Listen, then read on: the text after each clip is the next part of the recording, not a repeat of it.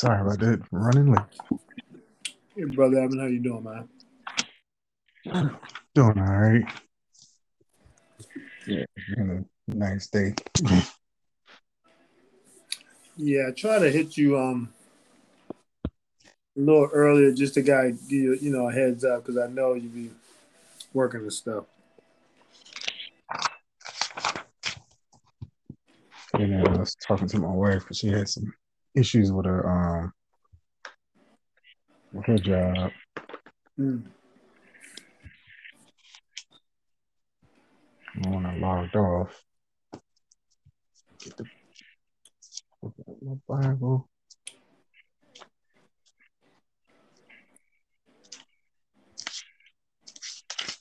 All right, got everything lined up. Yeah, yeah.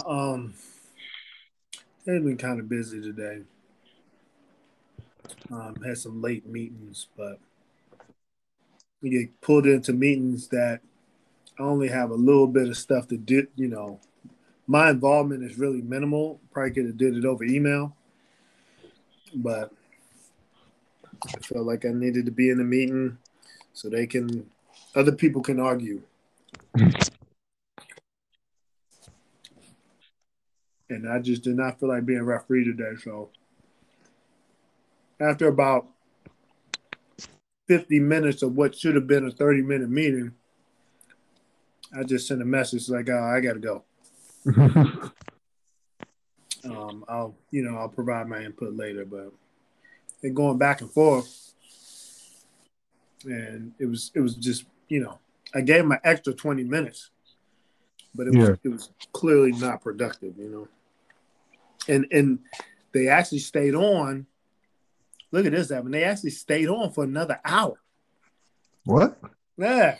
I was like, man, I know y'all. They was just bickering the whole time. I was like, you know what? I don't have time for this. It's unfortunate. It's like some people only see. It's like they come to meetings to argue. They don't really come to actually get something accomplished. Sometimes Right. it's like it's not that difficult to find a middle ground. That's it. And it's and this is what you see a lot of in workplaces. Just a power struggle. Mm-hmm. Who can get their idea across? And like you said, there's always a middle ground, but nobody wants to go there because it feels like you've given up. Mm-hmm. You've given up something. I'm like, man, whatever. I just like as soon as I started sensing that and feeling that, I'm like, man, I'm out. Yeah, And it's that pride. yeah, I mean, I played the referee in other workplaces and early in my career, peacemaker and stuff like that. But Mm-hmm. I found when people get set in their mind, especially in work, they get set in their mind of what they want to do or what they want to get, what point they want to get across. It's hard to convince them. And if they in an arguing mood, like I said, the meeting was late. The meeting ain't start till 3:30 in the afternoon. And that's late. Any meeting that's after 1, 2 o'clock, to me, that's late. Like why are we having a meeting so late? You know what I'm saying? I remember I had a client, man. Client had me. They wanted to meet at 4 o'clock on a Friday. Every What? Friday, yes.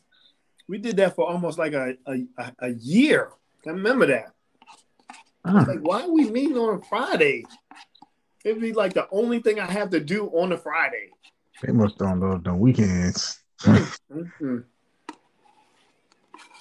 It's like my spot, and when I sign something at 4:30, 4:59 on a Friday. Right. And I had a good relationship with the client. I was like, well, why are you doing that? He's like, well, honestly, Malcolm, if I could put it somewhere other time on my schedule, I would, but this is the only free time. I was like, dang, this schedule is jacked up.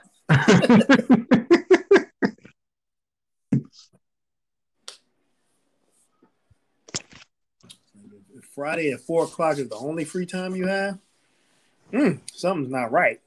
Yeah. All right. I was just seems like every time we get on this recording, man, I be eating. And so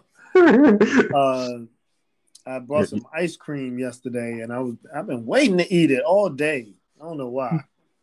Some Ben & Jerry's, what's it called here? Chocolate fudge brownie. I crushed the whole little pint. Oh, that's the good stuff, there, man. Yeah, man. And I was like, well, I had some time in between. I was working on work stuff, then I had the proposal stuff I need to finish tightening up, and then had this. I had a little window. I was like, that ice cream was calling me. I was like, let me go ahead and get that ice cream up out of here. And so just finished that. It was really good. That Terica, on her way coming back, she went to Panera and she got me some chocolate chip cookies. Oh man, I love the Panera chocolate chip cookies. Oh yeah, so I already got plans on what to do once we finish up. Right. Don't let me stop you, bro. If you need a nibble while we on the call to record, don't bother me none. Shoot, you know me. I eat anytime, any day. Yeah, I be taking things up, man. Yeah. Chocolate chips. So this is probably about 7 years ago. What's this? 2021? Yeah, like 2000. Oh no, hold on. 2 years ago. What am I talking about? Like 2 years? It's 2 years? I can't remember. We went on a cruise. Yeah. And man, they had them cookies out there, all types of cookies, man. man. So we went with some friends of ours, my mother, my mother-in-law. So it was like a group of us. It was for teacher's 50th birthday. And man, do you know they was calling me Cookie Monster on this boat? Monster used to be my favorite dude on Vesper Street. Bruh, I'm walking around with a stack of chocolate chip cookies every day. You know what I'm saying? Like, it ain't like a time you ain't see me. We going to check out the little show. You know, they got like little shows on cruises. Yeah. Man, it's like, man, you got some cookies? Like, of course I got some cookies. I go to sleep with the cookies, wake up with a rack of cookies. Man, I love cookies, man. That's my weakness. Cookies and potato chips, man. Chocolate chip cookies, that's my weakness. Along with the yellow and chocolate frosting cake. Oh my goodness. That's bad right there. I remember I had to go I was in Miami and I had to do training up in Cleveland.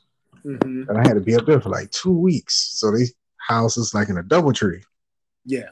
Every day. Yeah, they put them chocolate chip on the pillow. They put my face as soon as I came in there. Let me get that cookie. Wasn't skipping a beat on them. Yeah, man. Yeah. Nah, that's I mean, chocolate chip cookies, the triple chocolate cookies. I mean, those are, I can't pass up no cookies. Oh, I can't pass up on when I see them. Like before, what I used to do, right? Because it's down in Dade. This is like you got to go like miles and miles and miles before you can actually run into a Chick-fil-A. Okay. So I used to hit them up, and I used to tell Terica, I was like, "Yo, I got to get me a 6-pack." And I ain't talking about beer. I'm talking about a 6-pack of them cookies. Yeah. Because I was going there and get a little 6-pack of the chocolate chip cookies that Chick-fil-A had. I used to tear them up. Yeah, those there. That sounds like some good eating right there, boy. Mm-hmm. Yeah, you got me thinking about we got some what's them the ones you could bake. I got some of them in the fridge right now. Yeah. No, those things be right. They're not Toll House. They something else. I can't remember the name of them. Yeah, the Toll House ones though. Especially when you get the walnuts. Yeah, walnuts like Pillsbury. These like Pillsbury. Pillsbury. Yeah, that's what these are. I'm gonna take, man. You get, man. Me and Tisha, I take about 4 or 5 of them up there to her, and make me about 6 or 7. She gotta have them with milk though. I don't care. I drink mine with water or nothing. I ain't gotta have no milk. I ain't gotta have no milk. Like the old terminology. Let me get my chocolate chips with no chaser, like I'm straight. Right. Exactly, straight up, no chaser. I don't have to eat them with nothing. I eat cookies with root beer and a soda. It don't matter. No, it don't matter. Oh man, all right. Tear things up. When I get them, my wife be like, "Well, you gonna eat all these cookies?" I'm like, "Why ask me a question like that? You know the answer. You know the answer. You know the answer. No, they ain't gonna last. Like, shoot, my mother knows. She's like, if she bring cookies around, she do it on purpose. She be like, she'll bring them, and then she'll call me like a day later. She's like, "You got any of them cookies left?" I'm like, come on, man. Daggone well, those cookies ain't last nothing but about 30 minutes in the house. Ain't last no time in the house, boy. I tear them things up. That's some good eating. Right here, Luke 4. Yes. Now, this is some good eating. This right here is definitely good. Yeah, so all right, so let's jump right in. Where's my okay. Let's jump right into this. Let's go to the Lord in prayer and then let's chop it up because there's quite a, like you said, there's quite a bit that we need to cover. And I'm sure Holy Spirit is going to bring us even more.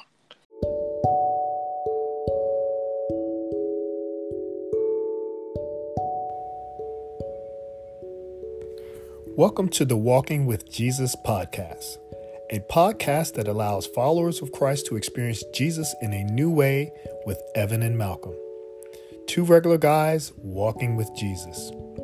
Each week, while we converse and reason about the things of the Bible and in our lives, we believe that Jesus will draw near and walk with us just like he did in Luke 24, verse 15. Now here's your hosts, Evan and Malcolm, with an opening prayer.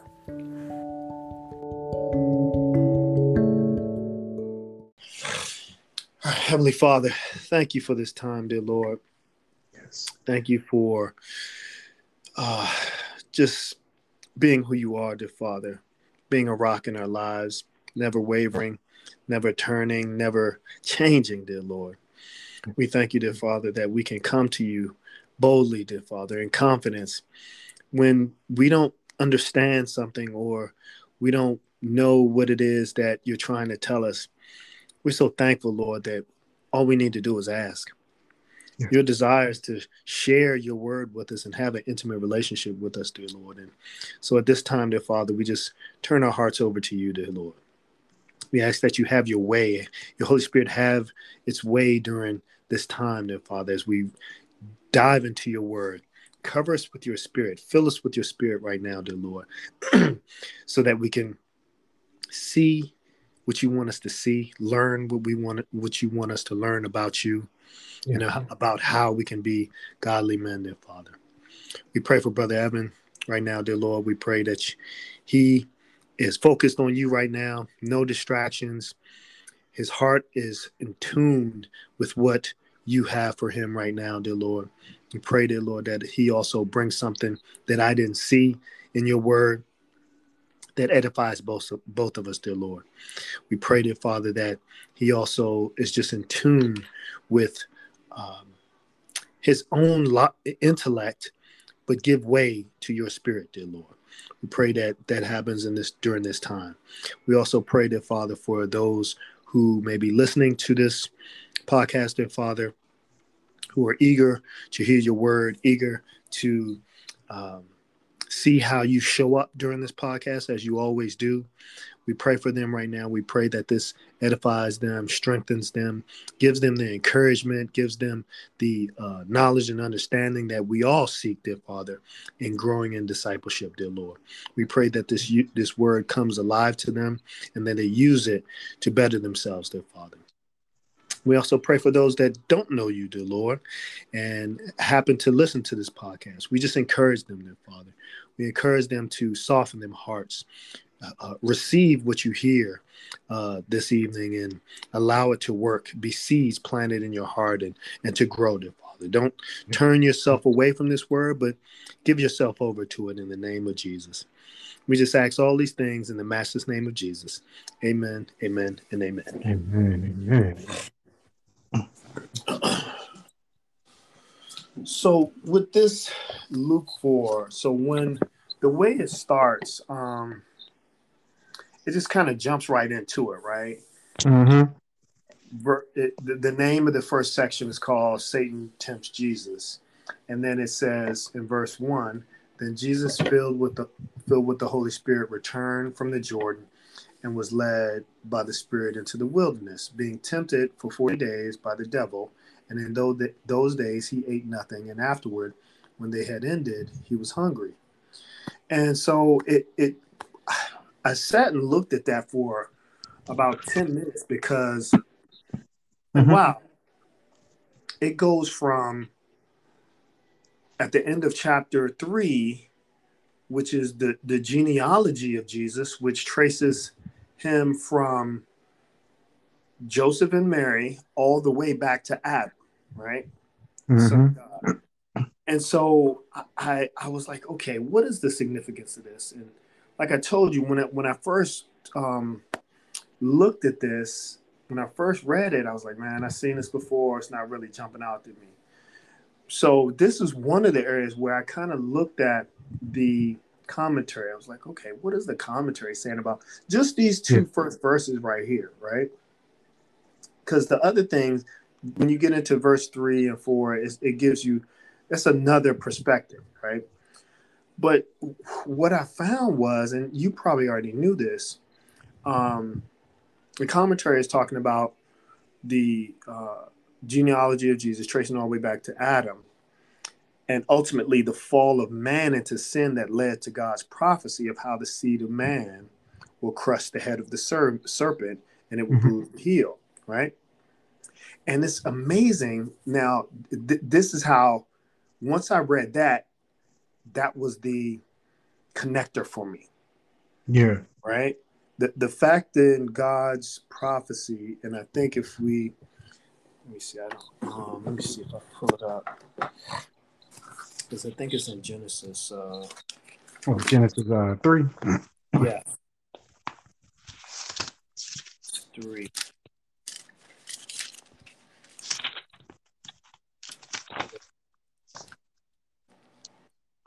Poor Bible that I've had since like high school. It's like falling apart. Yeah, I'm looking at an old King James that I keep in my office. And then I got my, I got the Bible app on my laptop and Tony Evans' commentary. But what I really wanted to talk about was that basically the curse that God put on man. Yeah, as a result of his fall. Okay, so verse 17. Yes. Is about that's when he's speaking to the woman. In 17. Right. 15. Yeah, so 15 he said, and I will put enmity between thee and the woman, and between thy seed and her seed. It shall bruise thy head, and thou shalt bruise his heel. So he's talking about Satan, the serpent. All right, so 14, let me go back. 14, and the Lord God said unto the serpent, because thou hast done this, thou art cursed above all cattle and above every beast of the field. Upon thy belly shalt thou go, and dust shalt thou eat all the days of thy life.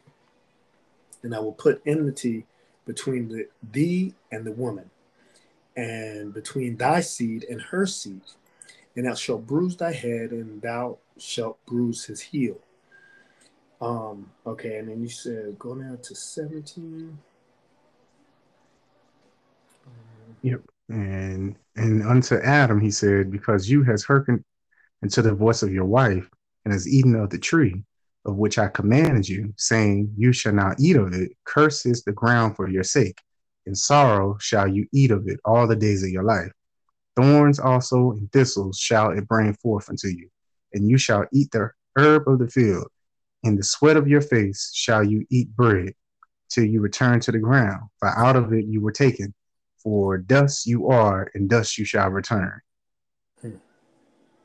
So what I drew from that was the first thing, obviously, is here we go. That genealogy that Luke wrote here was Mm-hmm. to kind of remind us that, okay, and this is what Tony Evans' commentary says as well. Although Jesus is legally in the line of Joseph, and that puts him in the line of David, he came Mm-hmm. physically from Mary. Mm-hmm. And as you trace back that genealogy, Adam is the son of God, and Jesus is also the son of God. The difference is one came from the ground, and you just read it, right? That's Yeah. where Adam went back to. Jesus came from the spirit, right? Mm-hmm. And so, you know, the first sentence in this verse says, then Jesus being filled with the Holy Spirit. And it just, that set the tone for the rest of this chapter. Yeah. Right. And the fact that what we see next is the temptation. Mm-hmm. And not Jesus. The Lord already prophesied about what's going to happen. Mm-hmm. And here we have the first instance of Jesus being filled with the Holy Spirit. He's led into the wilderness and being tested by Satan. And clearly Satan doesn't understand what's going on. He doesn't really understand who Jesus is. Nah. But even with that, he doesn't even understand or believe God's word. Right? Like Mm-hmm. he has no, it's like going to play a basketball game when you know you're already going to lose. Like what's his Yeah. motivation? And like if a rational person, you're like, okay, what's your motivation? But the enemy is not rational. That's his nature. Yeah. Nothing about him is rational. Right.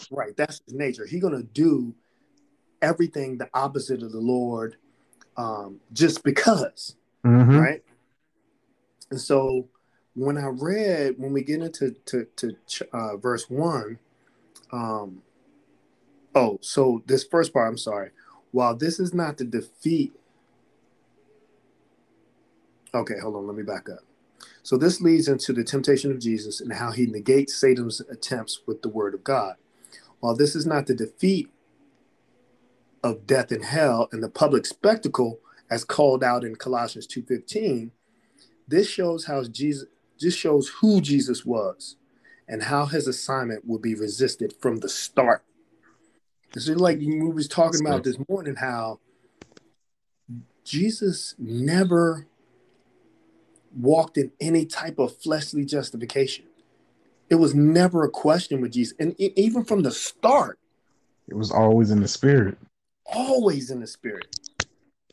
And I just, like I said, I just felt like that was the overarching theme of this entire chapter, just the power of the spirit. And it's really, the power and the authority that Jesus had, right? Mm-hmm. And the fact that he was unabashed of that. He was not, he was humble with it, but he walked in it. And it's like, man, Jesus is the model of how we should be living. And like the conversation we was having the other day about the fact that, Jesus never had a simple thought. Mm-hmm. He was always in the spirit. Always. That's And it's just remarkable. That's what's so beautiful is that I love how Christ wanted like a man. Mm-hmm. Yeah, I recall hearing Tony Evans say that, like he had to win it like a man. But I love how he did it. He could have easily just spoke a word and cast the devil out. Yeah. But he didn't. he chose to do it how we supposed to do it, like an example unto us. And he used the word.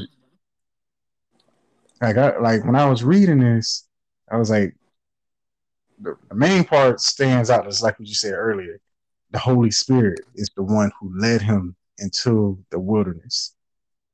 Yeah. To be tempted basically by the enemy. Mm-hmm. But this was a test basically that he was gonna pass. Yeah. And I think it can be real easy for us to think that just because we look at a situation like, God, I know for a fact you told me to do X, Y, and Z. Now that I'm here, why are things looking the way that it's looking? Yeah. And God is like, basically, this, you supposed to pass this. I got everything geared up for you to pass. I don't have it geared up to flunk. I have it geared up for you to pass. And if we get too much precedence to the devil, then our focus is off. And then what another thing that I noticed is that the devil came at Jesus in his true character to tempt. Yeah. With lies. He didn't come the other way. Yeah, just came to tempt with lies, trying to use the word to manipulate, but not trying to give any truth or any type of life. Yeah. And it's like, that's really how the devil is. Yeah. It's mainly like, of all the times to come to Jesus, he comes to him now in the wilderness. Mm-hmm. He's having a one-on-one encounter with the Holy Spirit. Yeah. First he's baptized, Holy Spirit descends like a dove, then he's led into the wilderness. Now that he's in the wilderness, one-on-one contact with the Lord, here come the enemy trying to tempt him to try and get his focus off. Mm-hmm. And the Lord is like, I'm going to still win this like a man. And I love what you put, going back to the genealogy. Mm-hmm. Because what I was actually talking about Terica. I was actually talking to Terica about this yesterday. Yesterday morning too. Yesterday morning, we was actually talking about this piece because where does it say? Yeah, because in verse 2, and he ate nothing during those days, and when they had ended, he became hungry. And the devil said to him, if you are the Son of God, tell this stone to become bread. And Jesus answered him, it is written, man shall not live on bread alone. And he led him up and showed him all the kingdoms of the world in the moment of time. And the devil said to him, I will give you all of this domain and its glory, for it has been handed over to me, and I will give it to whomever I wish. Yeah, that was the part. So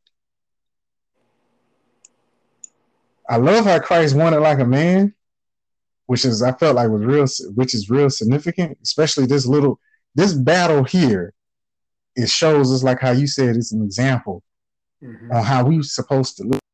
Mm-hmm. But the part we had read earlier, how basically Adam forfeited his leadership role over the earth. Yeah. And handed it over to Satan. His dominion. Right. Yeah. Mm-hmm. And Satan is basically saying, it's been handed over to me. Mm-hmm. It's been handed over to me. And the thing that I love is that when Christ died on Calvary, that dominion, he gave it back to us, to the ones that are in fellowship with him. Yeah. Yeah. And I feel like that's something the devil definitely doesn't like. Mm-hmm. Mm-hmm. Because here, Christ basically, he has the authority over the enemy. But since he's taken the position of a man, a little Lord and angels, he doesn't like utterly just cast the devil out, say, flee from it. Yeah. Instead, he just hit him with what the devil can't stand. The word of God. Right. Word of God. Which I found, like, I always love how also here, like in Matthew, when we went over it too, he's using Deuteronomy. That part just always stands out to me because it just shows the significance of why we, even with being Christians, we're supposed to know the law. Mm-hmm. Because the enemy finds power in the law. Yeah. Henceforth, he's trying to use the law against Jesus Christ. Mm-hmm. To find some type of gateway in there to try and trip him up.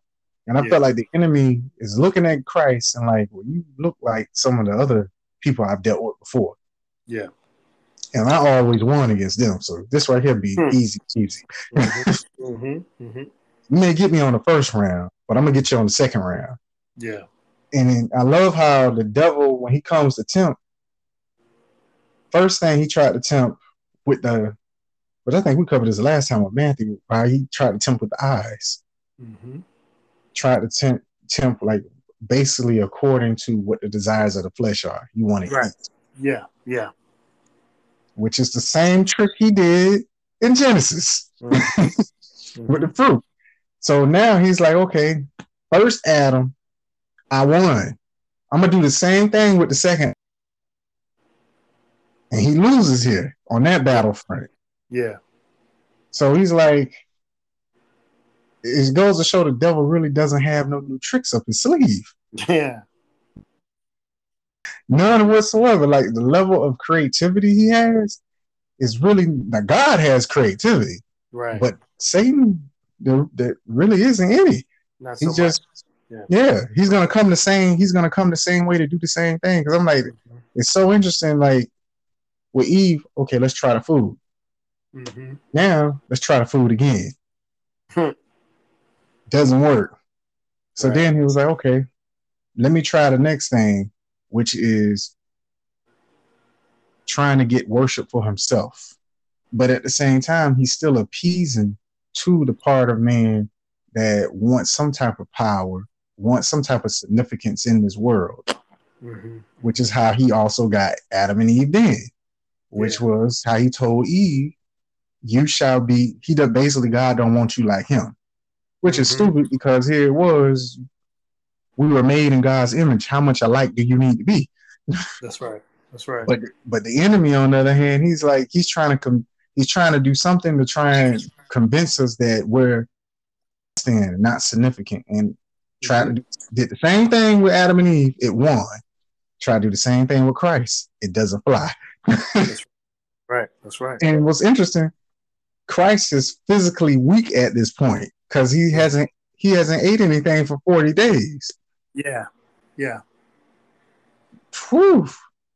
I know how we just got done talking about eating chocolate chip cookies, but when I'm sitting there thinking about going a while when I eat it, the last thing I want to do is go toe to toe with the devil. Right. Well, and that's man, that's one of the things that jumped out at me, because from the looks of things, and just follow me here for a second. The enemy looks like he has every worldly advantage right now. Yeah. Right? He's in the wilderness. That's his domain. Starved, hungry, right? And he's by himself. Right? And so Jesus is starving, he's weak, and he's alone, right? Yet I wrote down, none of that matters. Because God's word had been spoken over this in the Garden of Eden. There's nothing that the enemy can do, or no time that the enemy has an advantage when we are moving in God's will. God has spoken over his people, so let's live like it. That's good. That's real good. I'm like, I mean, and you hit it right on the head. So just a side note, the commentary says that Jesus is being led into the same wilderness as Moses and Elijah were. This is, and it's essentially to signify he was a prophet sent from God, just as they were.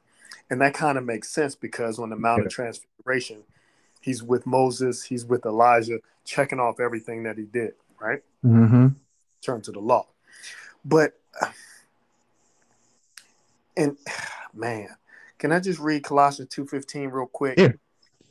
Having disarmed principalities and powers, he made a public spectacle of them, triumphing over them in it. Jesus is our King. He's our Savior. He's our victorious King. And it starts off that way. So when the enemy is looking or get you in a situation that looks like he has every advantage, we got to believe and know that no matter what it looks like, he never has an advantage. Yep. He never has us where he wants us. Especially, and that's why it's so important, as we talk about all the time, staying connected with the word. Mm-hmm. Staying connected with God. Even though we might feel like we're in a wilderness, or even though we might be weak and alone, we stay in fellowship, right? We don't turn our back on God. We don't turn our back on our fellow man of God, right? Mm-hmm. That's so important. And while Jesus, let's not lose the fact that he was filled with the Holy Spirit at this time. So eating, being by himself, being in the wilderness, he was under the protection and coverage of the Holy Spirit at that time. So enemy was he was deceiving himself to think he was going to get. Yeah, and I think that's important, because I often say that, and I told this to my son. I was like, a liar has a hard time believing the truth. That's right. A person that's walking around trying to deceive people, they are, one, very easy to be deceived themselves. Yeah. Because it's hard for them to receive the truth, because they're going to automatically thinking that what this person is saying is somewhat similar, coming from the place of what they. Yeah. That's the enemy. That's how the enemy operates. That's right. Like, it's hard for him to receive the truth. He's too busy walking around lying. Mm-hmm. Mm-hmm. So that even what occurred on Genesis 3 with God speaking the word, this is how it's going to go down. Yes. And what I love how you put that with comparison of the two. Because here, well, not comparison, but this is right here, is like the walking out of what Christ, or of what God said in the Garden of Eden. That's right. Now we're seeing like the physical manifestation of this is what it looks like when the serpent is basically bruised. Yeah. Yeah. Underneath your feet, underneath the heel of your feet. Right. Because we're seeing it through Christ. And what Christ was doing is like, you doing this did it as a man. So that was a part, right? So a few days ago, I was going over, because my wife asked a question about the image. It's supposed to be an image bearers of Christ. Mm-hmm. And so I was sitting back, went back and in God's image, and just breaking down breaking down how important that is, because the angels, it's not mentioned that they're made in God's image. Yeah. But it's mentioned that we are in God's image. Mm-hmm. And so it just makes perfect sense for Christ to come as a man. For like how it puts in, I think isn't that Colossians? When it says everything he's in the church. Yeah, I think that's Colossians 1. Let me see. Is it 18? And he is the head of the body of the church, who is in the beginning the firstborn from the dead, and in all things that he may have preeminence. It's towards the but he talks about God is happy that everything is reconciled back to him through Jesus. Is that yeah. Where is it? Thessalonians, Colossians. Basically, the manifestation of the invisible God. Who knew rejoicing in suffering for you? I must be overlooking it.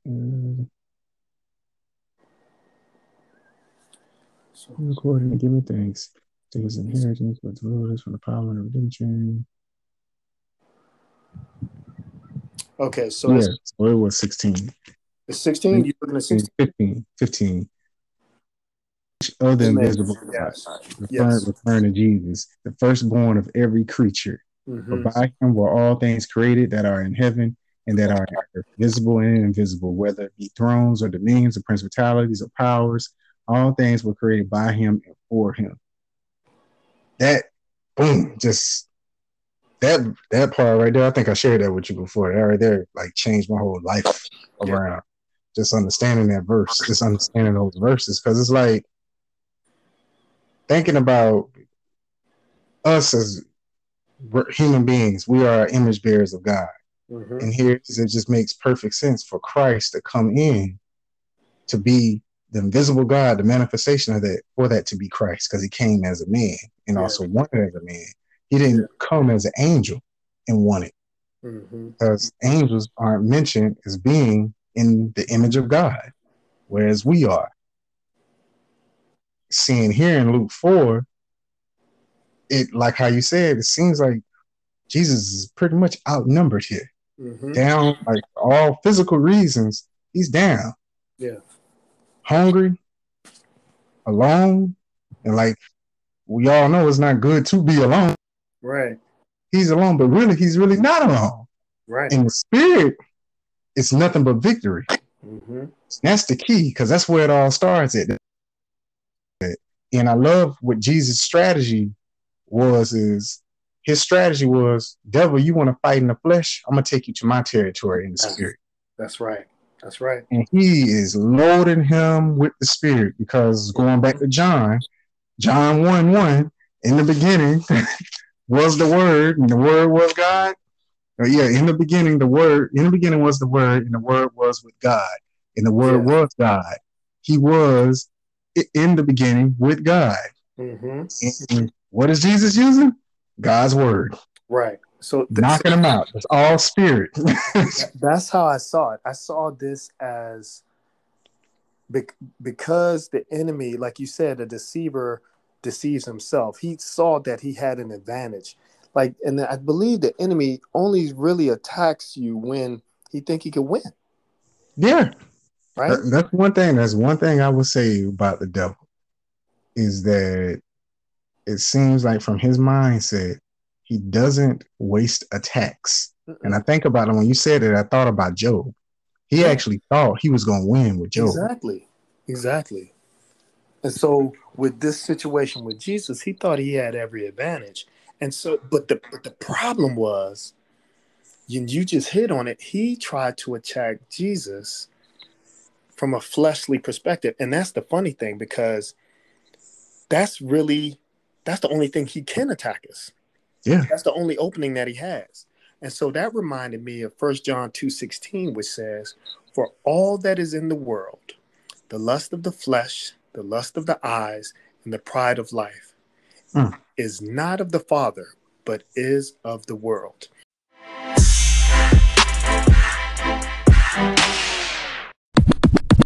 And so if you look at the way he attacked Jesus, the first one was the weakness in his flesh.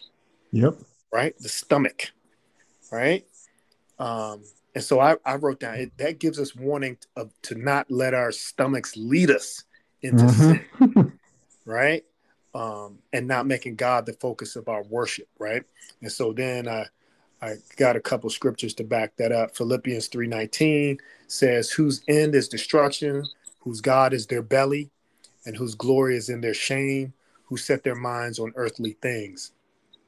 Romans 16:18 also says, for those who are such do not serve our Lord Jesus Christ, but their own belly, and by smooth words and flattering speech deceive the hearts of the simple. And the next attack was, again, a worldly perspective. Seeing that the weakly flesh wasn't really a weakness, he first attacked the stomach, then the eyes. Yep. Right? It's like, whatever you see here, I give to you, right? As long as you worship me. And then the third attack, he got a little smarter, but it's still a worldly perspective. Right? He tried to use God's word against Jesus, but from a prideful perspective. And it's what we've been seeing, and what we see in the universal church, what we see in the prosperity gospel, what we see in the seeker sensitive. It's how can you use God's word to benefit me? That's so true. Right? So true. and that's where, like, you can get to a point where I know my stomach not gonna get me caught up, right? Mm-hmm. I know my eye's not going to get me caught up. I'm mature enough to deal with that.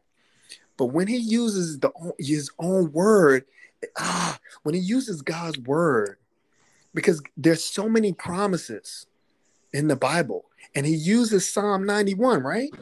He Yep. uses Psalm 91. And who doesn't believe that? Mm-hmm.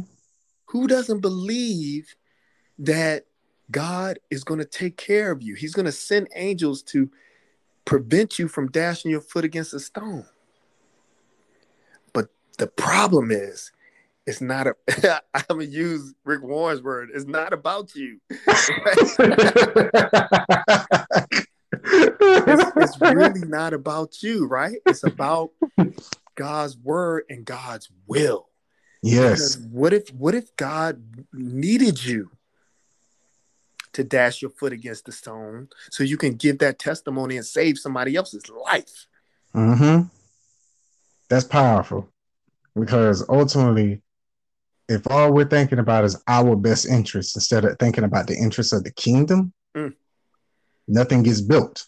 Which no fruit. No fruit. And that is the doctrine of Satan.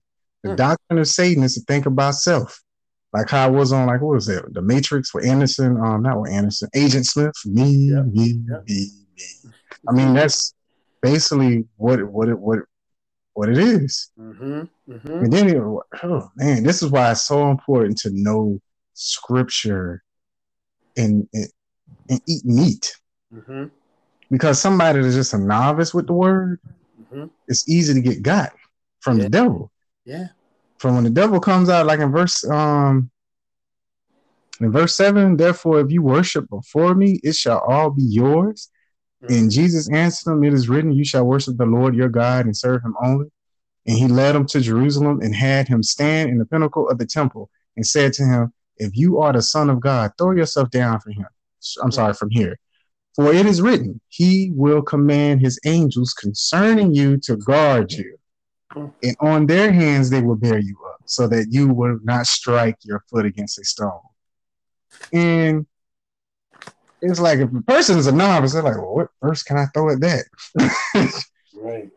Because it seems like here it is, the devil knows the Bible, but he only knows the Bible to manipulate it. He doesn't know the meat of it. Yeah. The meat of it, like, where does this really come from? Yeah, that's only coming from if a situation is arising and something drastic happened. God knows how to save you. Daniel in the lion's den. Daniel didn't do anything wrong. He wasn't looking for that type of situation to occur. He was following Christ, so therefore something like this verse could be used to show the protection, the sovereignty of the Lord.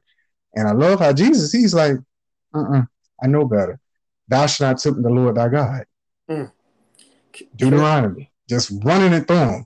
Here it is, Deuteronomy. Oh man, so Deuteronomy is the book when they was in the wilderness. Jesus is in the wilderness right now, winning it. Yeah. Millions of them. Wilderness, they couldn't win it. Jesus in the wilderness by himself, just him and the Holy Spirit, and he's knocking out the devil. Just taking it out.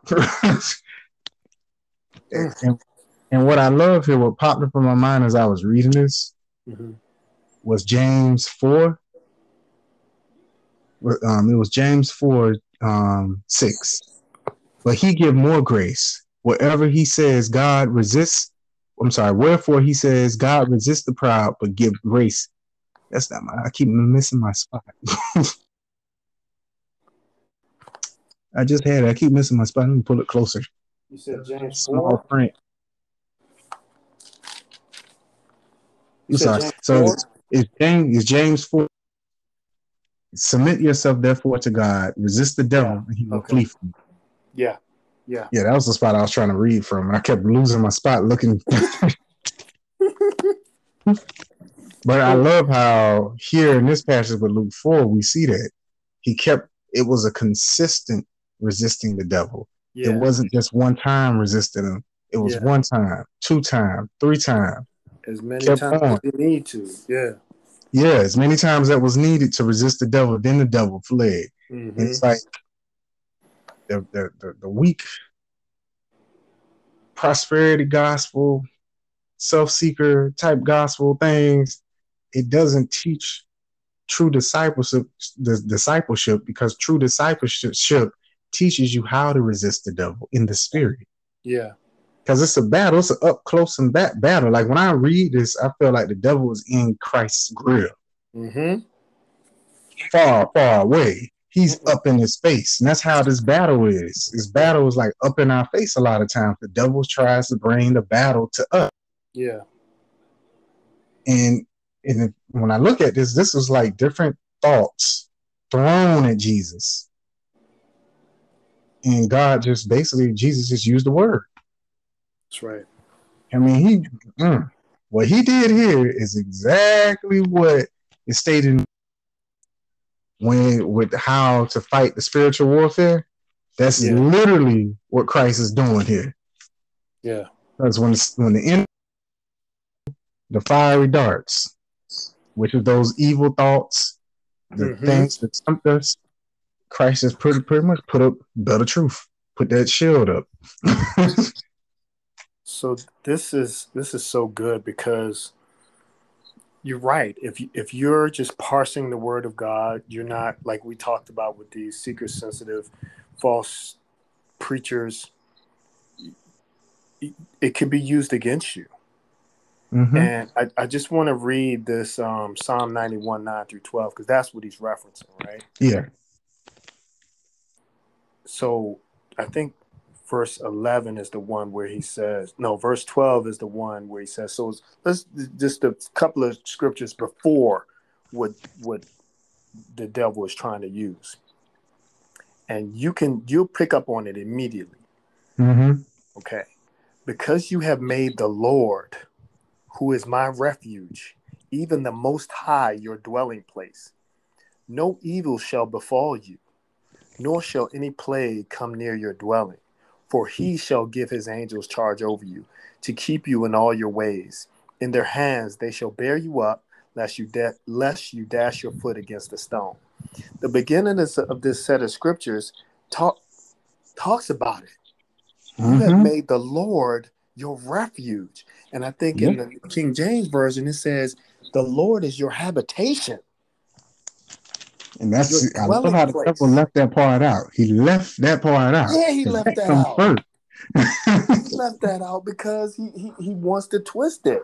And that's, I mean, it goes back to what you're saying. You got to know the word for yourself. You got to read it. You got to get into the word. You got to get connected with it, because there's so much in there. If you're not careful, you go, and if you go in it with a prideful heart, you'll miss these things. You'll miss it, because that's the foundation of that whole chapter in Psalm 91. That's right. Is having God first, having God in his sovereign place, and we up underneath him.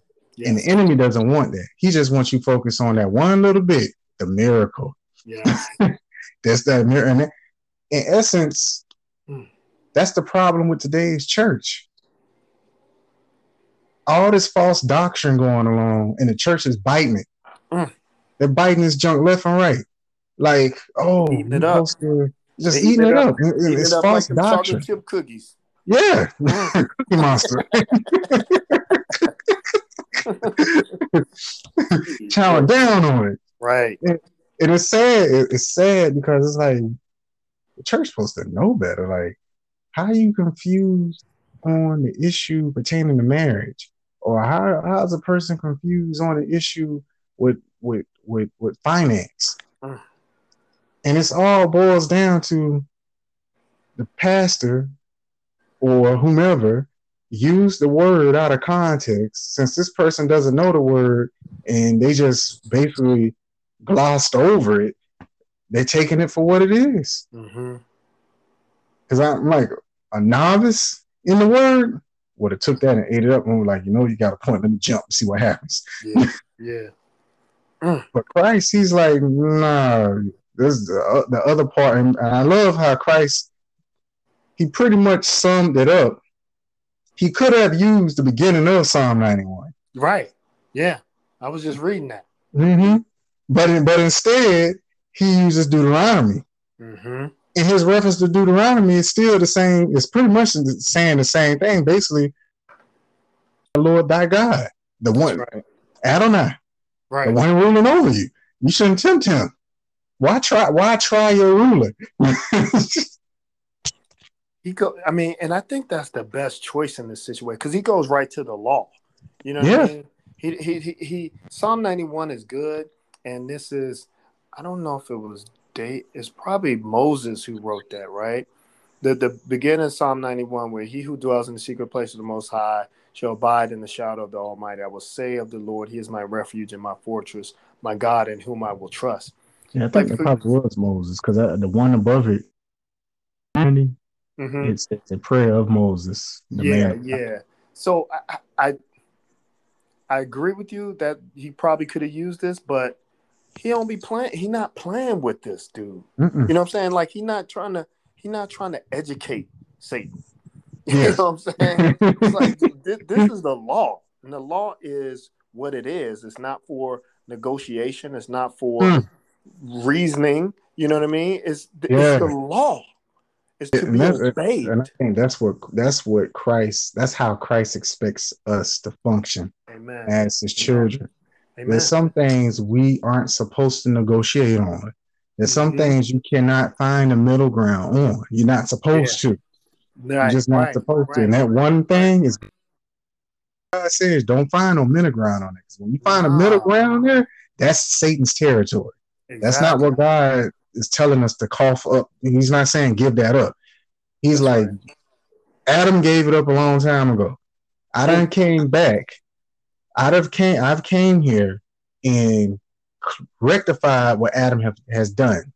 So it's like Mm. anytime a Christian wants to turn around and be worldly, quote unquote, finding the middle ground with the world, like Mm-hmm. a little leaven leavens the whole lump. They Yeah. basically, I really do get it now because it's like a person is basically crucifying Christ all over again. Mm-hmm. Because it's like, Mm. what did he conquer? What did he get this territory for? And just for us to turn around, be his followers, and turn around and say, "Here you go, enemy, have it back." That's Mm. like saying Jesus made a mistake. Mm. Mm. Mm. That's good, Evan. That's real good, man. Mm. There is. Oh, we got to be so careful, man, because I've been really thinking about these seeker sensitive folks and like how they're gathering so many people, and I just feel like people are they're eager for something. They're Mm-hmm. eager to feel good, right? And that was one of the main tenets of this whole seeker sensitive thing. Like they don't convict people. They don't, and conviction, that's cutting. That's cutting. That's cutting, and they don't want to feel that. But the problem with it is, man, if we don't get cut sometime, we don't really understand who God is. We get so Mm-hmm. familiar and eager to apply the good part of God's word, right? That it slips into pride. It slips right into pride because you're eager to apply God's word to your life without his holiness, without Mm-hmm. his justice and righteousness. You just want his grace. And then that the reason why I say it slips into pride because you feel like you deserve it. Yeah. You feel Yeah. like you might have earned it. I've been going to church every day. You know what I mean? I've been Mm-hmm. going to church every week and paying And the my only thing tithes we and truly really do earn and deserve from God is His wrath. is death. That's it. That's all. That's all we've earned from God, honestly. Mm-hmm. Is his wrath because he's holy. Mm-hmm. He's justice and righteousness, but because and I'm so thankful because he's also love. Yeah. I don't deserve the love that he's shown me or you or anybody that believes. Like we don't deserve any of that. We don't deserve the grace. We don't deserve him sending his son to be tortured and mutilated for us. We don't deserve any of that. Mm-hmm. And so in knowing that, that's where my humility lies. Like we can't deserve anything but what we get from God. And so that speaks to his sovereignty, but that's a whole nother story. Let's keep going with what's going on with Jesus, because I would get here and sit and talk about God's sovereignty for the next 45 minutes if you let me. So let's press on. What I like is that 13, yeah, it shows me that the devil had a program. Yeah. And when the devil had finished every temptation, he left him until an opportune time. Right. And it's not like the devil, like what we said earlier, he's not coming into this without having some type of plan, some type of scheme. Yeah, he not, come on, he not gonna work. He not gonna really work and think he gonna lose. He gonna work because he think he got to win in the bag. Yeah, that pride. And what I love is how Jesus kept it going, though. Mm-hmm. He's like, okay, I see you. And he's like, next. In verse 14, it was like, when Jesus returned to Galilee in the power of the Spirit, and news about him spread through all the surrounding district. And he began teaching in their synagogues and was praised by all. And I'm like, here it goes again. It's like, I love how Luke mentions the Holy Spirit. Yes. And here he doesn't fail again, because he comes out and says, Jesus, basically, he's working in the power. He returned back in the power of the Holy Spirit, which goes to show that he's yielded. Yes. He's yielded. He's doing this like a man, because a man is supposed to be yielded under the Spirit. When I'm thinking about all the men in the Old Testament, when God showed up and showed out, Spirit took over. Submitted. Yeah. By them being submitted, things change. And here it is. He's going to the territory that many would feel like, of all the places, why don't you go to Jerusalem? But no, he's like, let me go to Galilee. Yeah. Let me go to the place where you wouldn't expect to find straight up in your face radical teaching about the word. Which goes to show it's definitely the Spirit, because a prideful person will go straight to Jerusalem. Yeah. They want to challenge the Pharisees. They want to get their name known. But here it is. If you start here at Galilee, word will go out, because everybody like, how do you know that? Where you from? You can't know that being from there, can you? That type of thing. It's like, where you from again? You from what part of town? Yeah. Like, how did you go to that school? How is it that's possible? But Jesus, he's like, I'm gonna go there. I'm gonna start teaching there. I'm gonna go to this synagogue, and I'm gonna start preaching there. And what I like is that the people, which goes to show, people are eager. They're looking for the truth. The devil takes advantage of that by deception. As people look for the truth, he throws them lies. Yeah. And the lies may be sprinkled with a little bit of truth on it. So people are like, that makes sense. A little bit of Eastern philosophy here, a little bit of whatever ancestral worship stuff here, a little bit of this or that there. So it's like all of that, because people are looking for the truth, and the devil's like, it's his job to try and stop people from getting it. Yeah. But I love how even in the midst of this, they weren't willing to get up and walk away and say, let me go to this lesson. Instead, they stayed put and prayed, and he was praised by all. That's so good, because you brought up the point of Jesus being filled with the power of the Holy Spirit. And it's, I feel like he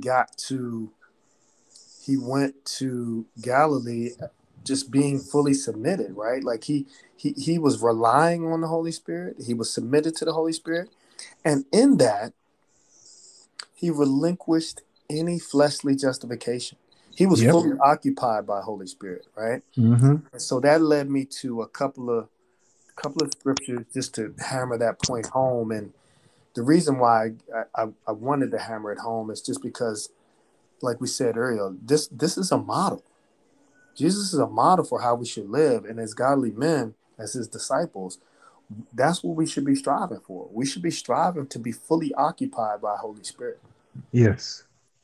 2 Timothy 1:7, that's one that everybody knows. For God has not given us a spirit of fear, but of power and of love and a sound mind. Acts 1:8 says, where is it? But you shall receive power when the Holy Spirit has come upon you, and you shall be witnesses to me in Jerusalem and all of Judea and Samaria and to the end of the earth. That's the Great Commission. It was like, we can't do the Great Commission without Holy Spirit. Like Jesus it's impossible. said, it's impossible. Yeah. And then the last one was 1 Corinthians 4:20. That says, for the kingdom of God is not in word, but in power. And that's heavy to me, because what we're seeing in these false doctrines is a lot of talking. Mm-hmm. We don't see the power of God moving. They make you think it's the power of God because they're getting people to empty out their whole pockets and life savings into their coffers. Mm-hmm. But honestly, God don't need none of that. You don't need it. God don't need our help. You know what I Nope. mean? Like, he wants to partner with us and he desires to work with us. We should be fully submitted to the Holy Spirit, but he doesn't need us to do anything. Mm-mm. And we really should, I mean, man, we should be in his rest. We should be living in God's rest, man, and just being, you know, as I said, occupied by the Holy Spirit.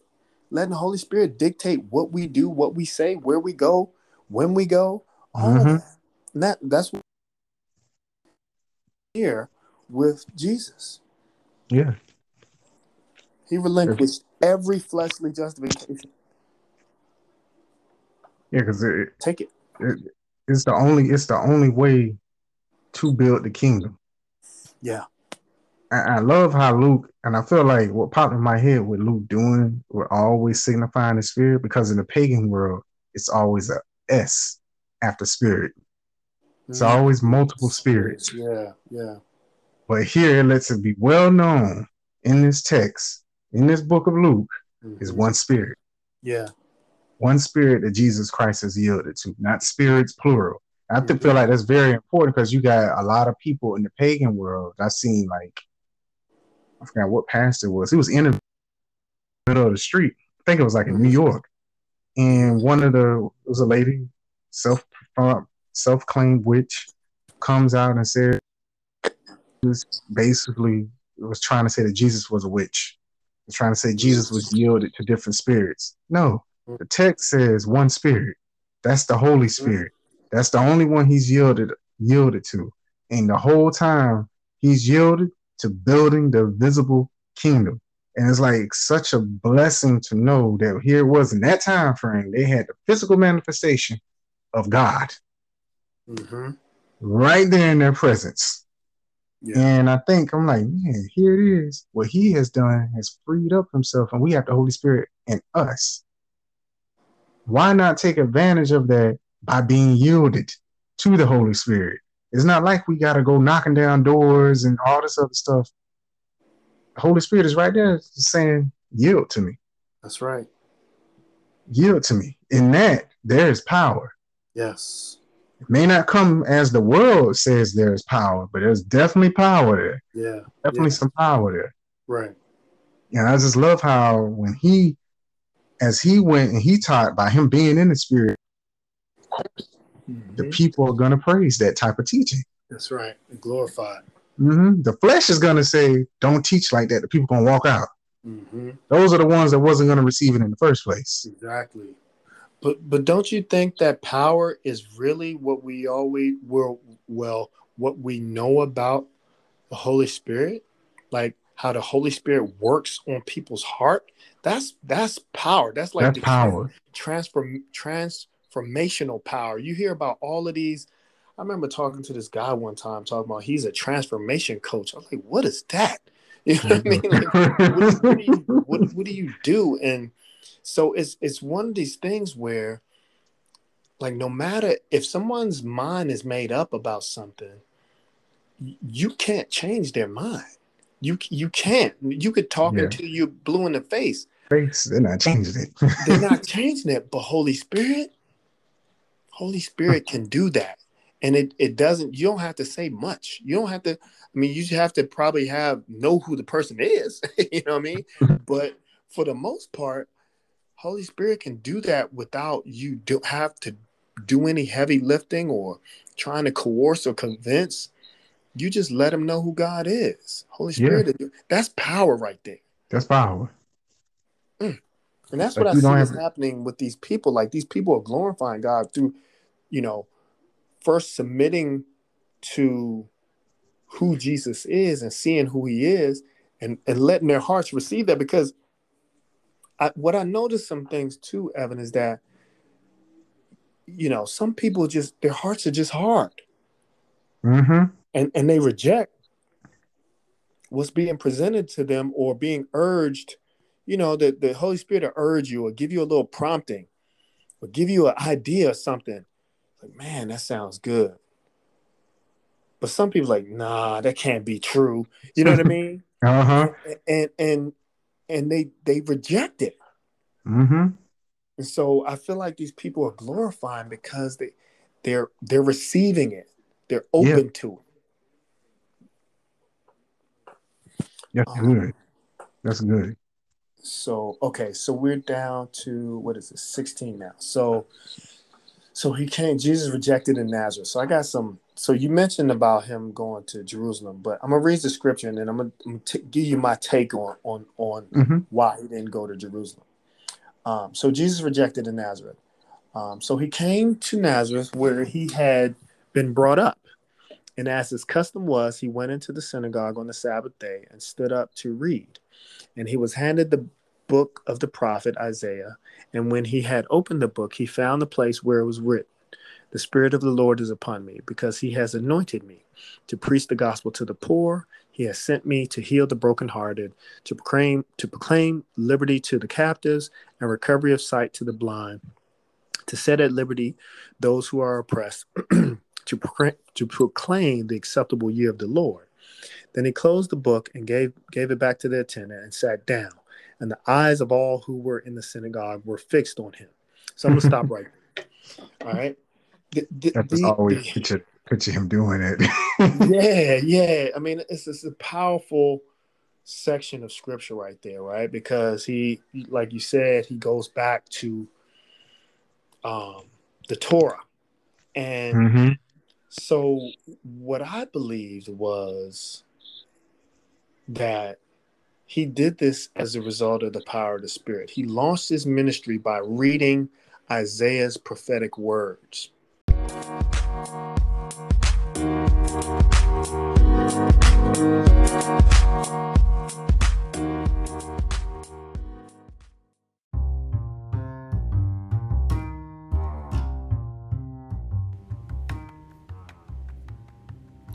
Like what you hear so far?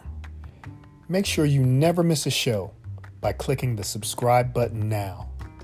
The Walking with Jesus podcast is made possible by listeners like you. Thank you for your support. Now back to the show.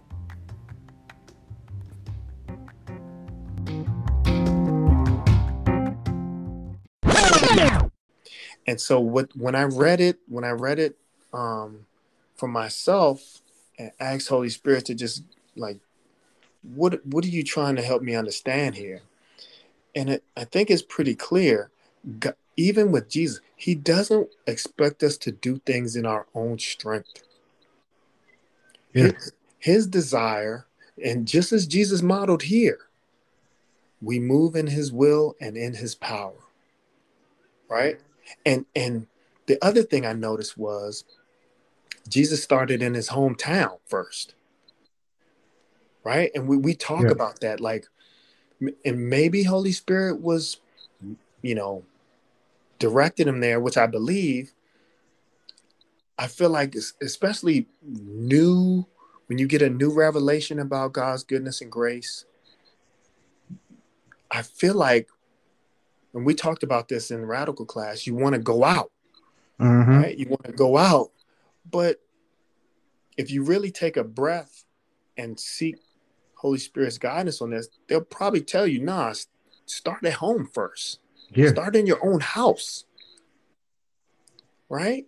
And then as you branch out and your boundaries, as God, extend your boundaries, your borders, then you can branch out. Mm-hmm. But it's so important to remember that where we are in life, who's around us, is purposeful. Yeah. It's not fluke or, well, you know what? I grew up here. I know this place. I'm familiar, so I'm gonna just stay here. Nah. God has you there for a reason. Mm-hmm. He would have made it very abundantly clear if you needed to move or if you needed to be somewhere else, if you're submitted to the Holy Spirit, right? Yeah. And I just feel like, this is a great model of why he didn't go to Jerusalem first, why he didn't go to the Gentiles and speaking to the Gentiles. He's being led by the Holy Spirit. And the other thing I picked up on was he went and talked to the spiritual people first, the people who knew the Torah and knew the prophecy of a Messiah. Mm-hmm. He talked to them first. And again, as I'm reading this, I'm really coming into the understanding that Jesus is doing everything that he does as a result of the Holy Spirit, right? Like he's not doing this on his own. He's not making no decisions to do any of this on his own. It's all a result of the Holy Spirit. Yeah. Yeah. And so it has implications, right? It has, implications. And so as we did you have any comments on this? Because I wanted to talk about the other stuff after this, but did you have any comments on this part right here? The part that I love here is that, like what you just said, he's speaking to the audience that should know this. Yeah. And what I see here is God's character. God will speak to us, one, in a way that we'll understand, but two, because he's reading the passage about himself to them. Yeah. And then because it just seems funny, like, and I'm like, it just makes sense for them to sit down because they're supposed to know. Like this is what you've been reading about in Isaiah the whole time.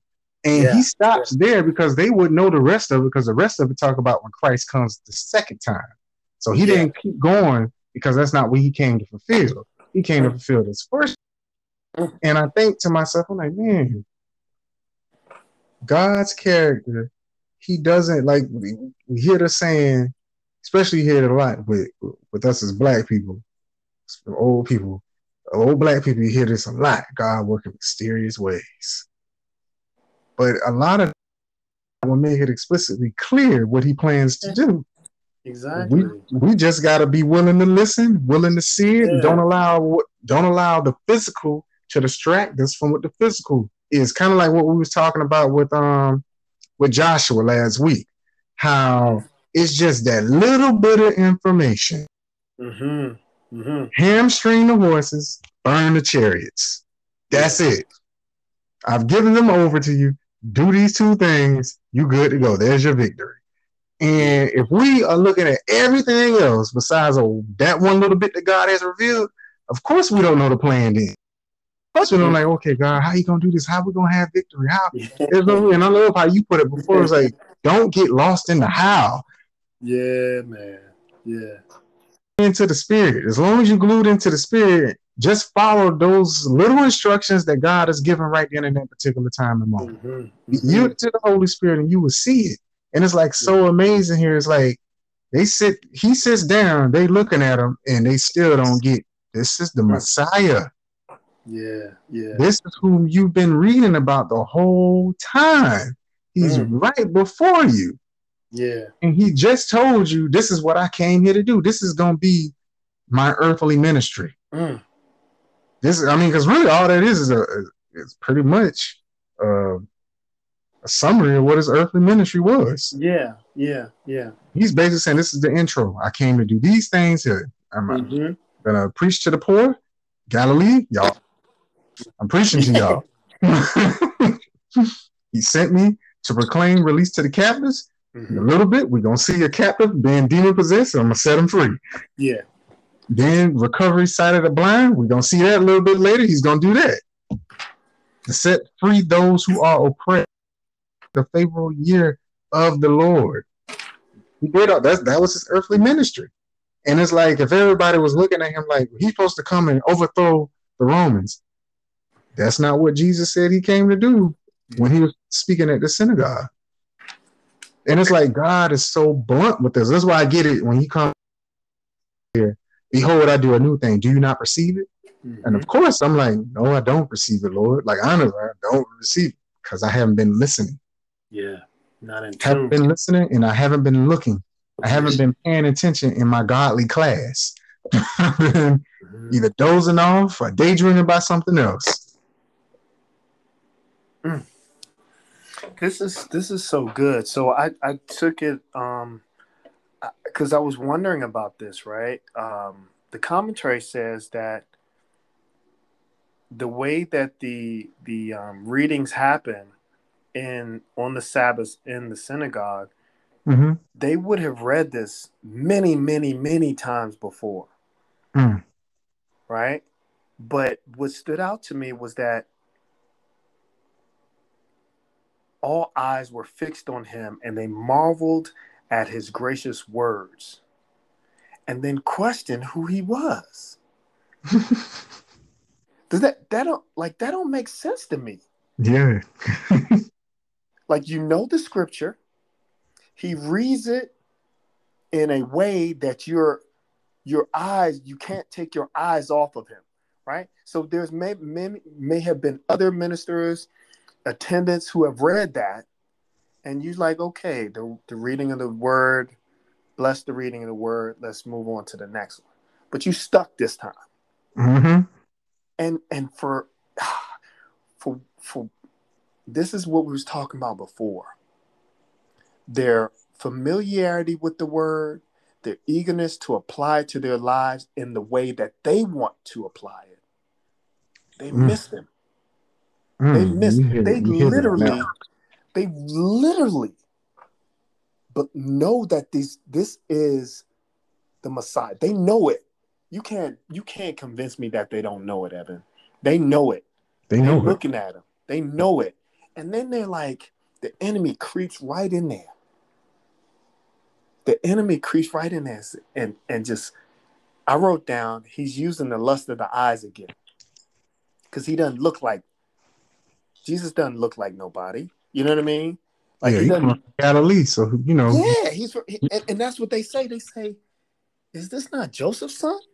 That's like saying you come from Southwest DC. Yeah, you're the carpenter, ain't you? Ain't you the carpenter? Ain't you the maintenance man, son? and that's, man, that is the enemy. That's the trick. That's the trick he plays on us, and that's why we got to be careful about how familiar we get with God's word, and always looking at God's word from a humble perspective, not like we deserve it or it's going to go our way. These spiritual folk had an idea of what the Messiah should look like, sound like, and be like. And so when Jesus showed up, and they knew it, they knew who he was, but they just couldn't believe it. They just, and going back to what we was talking about, like, they just didn't receive the Holy Spirit, because the Holy Spirit is telling them. As he's reading, the Holy Spirit, I believe, is working on their hearts and saying, oh my. This is different, But they're like, that's Joseph's son. It can't be. and the enemy, all he ever wants to do is discredit the work of God.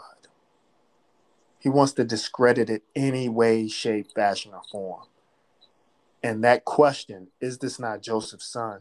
That's all it's trying to do. Discredit who he is. By, again, his tricks don't change. It's always from a fleshly standpoint. Yeah. Because thank you, Jesus. Why wasn't the question, isn't that Mary's son? Yeah, that's good. That's good. But the enemy isn't gonna do that. Nah. And then there would be a straight up connection with the other chapters in Isaiah, the virgin birth. Yes. Instead, we need to remind the devil's gonna be like, well, you know, there was a rumor about Joseph. Right. Oh my God, man. That's good there, man. That's on point. That's on point. But that's how the enemy is, right? He remind you on anything that comes close to getting you closer to God. Yes. That's not in his nature. Like when a man, just think about it, like when a man is getting tempted to commit adultery on his wife, he'll highlight all these things about the new woman. Won't highlight anything about what God said about it. Won't highlight anything what God has done before in the marriage. None of that. Everything will be all highlighted on this new person. And those are those fiery darts that the enemy shoots at us. He goes right for the flesh, man. Because he can attack us from a spiritual perspective. Can't. I mean, we saw it. He can't, because that would be giving God some type of credit, right? He can't, because God is spirit, has to be worshipped in spirit and truth. So he can only attack flesh. That's the only opening he has. So it's up to us to. That's why Jesus said, "Deny yourselves," right? Deny the flesh. Deny it. Crucify your flesh. Jesus is brutal to the flesh because he knows that's the only way the enemy has any way of disrupting the life and the will of God in our life. Man. I love how Christ gets even, while they're fixated on him, he gets even more blunt. That's right. Verse 21, and he began to say to them, today this scripture has been fulfilled in your hearing. Can't get more obvious than that. And they all were speaking well of him and wondering at the gracious words which were falling from his lips. And they were saying, is this not Joseph's son? And he said to them, no doubt you will quote this proverb to me, physician, heal yourself. Whatever we heard was done at Capernaum, do here, your hometown as well. And he said, truly, I say to you, no prophet is welcome in his hometown.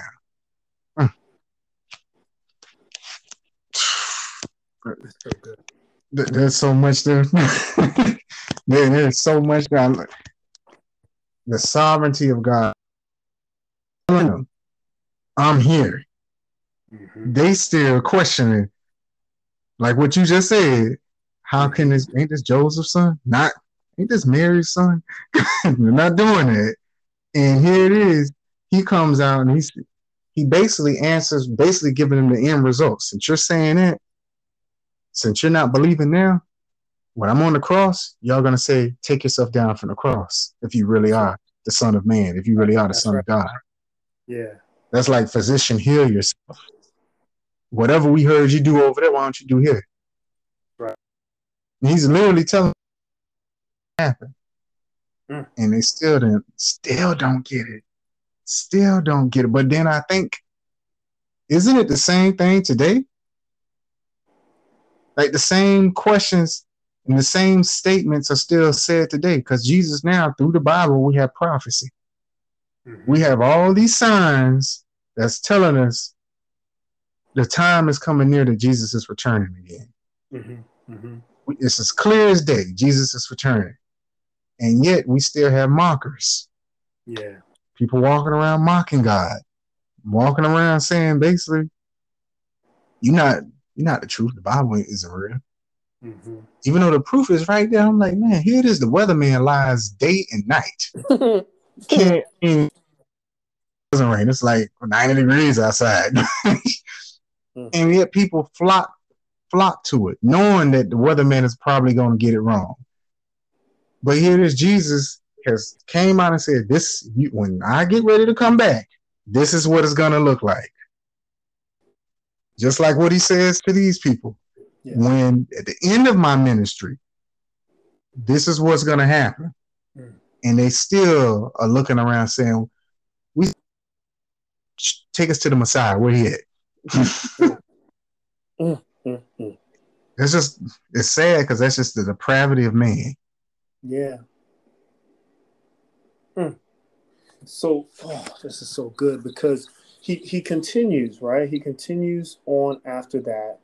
And in 24, I want to talk about this 24 through 27, right? Yeah. Then he said, "Assuredly, I say to you, no prophet is." Okay, you read that. But I tell you truly, 25.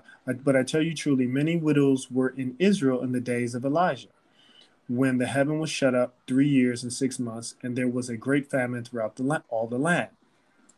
But to none of them was Elijah sent, except to Zarephath, in the region of Sidon, to a woman who was a widow. And many lepers were in Israel in the time of Elisha, the prophet, and none of them was cleansed except Naaman the Syrian. And so this is the Jesus we know and love. He's cutting him right now. He's cutting him because he goes. He's talking to them about something they know about. They know about Elijah and Elijah. And he's making reference of the fact that they were in the presence of many that were afflicted, but only those that were obedient to Holy Spirit received the blessing. And he's drawing the line between the connection between them and him. None of these folks in the synagogue, they're in the synagogue now, right? They're in the house of God. None of them are going to receive the blessing. Because it's and so I question this because it seems so obvious that they would be accepting of what Jesus is saying, but clearly they're not. And I was like, man, they're not going to receive the blessing and growing in the knowledge of the Son of God, the Messiah of Israel, and the Savior of the world because of the hardness of their hearts. And they clearly succumb to the temptation offered by the enemy. And then I wrote down, like, man, was this God's will? Is this just God's will just happening? Like the rejection that has to happen? Because the name of the section is the rejection at Jesus rejected at Nazareth. And I'm wondering if this is God's will. Like they had no choice in the matter. I think it's this what I was getting from it was his character. Like a person, how God judges all throughout scripture. Once that person rejects or a nation rejects the truth, it gets real dark for them. Yeah. Because that's when God is like, okay, I'm walking away. Kind of like what he told the disciples. When you go to a city and that city doesn't receive you, dust your feet off. Keep going. And it's like, that's what they ultimately did. Kind of like that same judgment how he did again to the whole house of Israel when they didn't accept him. And he came out and said, basically, you're going to be blind. It's like with the Pharisees, only for so long. And he's like, all right, you're going to die in your sins. It's like Jesus knows where we're going to end up at. Yeah. But just because he knows it, he still will give us the opportunities to correct it. Because he'll go over and beyond the call of duty. Like right here, I feel like he's going over and beyond the call of duty. And yet they still don't get it. Because even here, I love how this whole thing, he's basically saying, this is what my ministry is going to entail of. Because he's literally telling them, the Gentiles that Elijah was dealing with. Yeah. And he's literally telling them, that's what this is going to me. And that's literally what happened.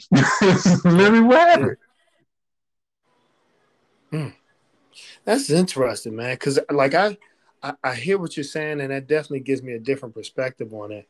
But the reason why I was saying that, I wonder if this is God's will, because this just prepared him for his ministry, right? That rejection prepared him to go into Capernaum and these other places and deal with what he's going to be facing. Because he, like, the fact that he's talking about what's going to happen at the end of his ministry, like, it is, he has the end in mind, right? You know what I mean? Like, he has the end in mind, and he's getting his mind and head around the fact that this is going to happen. This is a part of what's going to happen to me.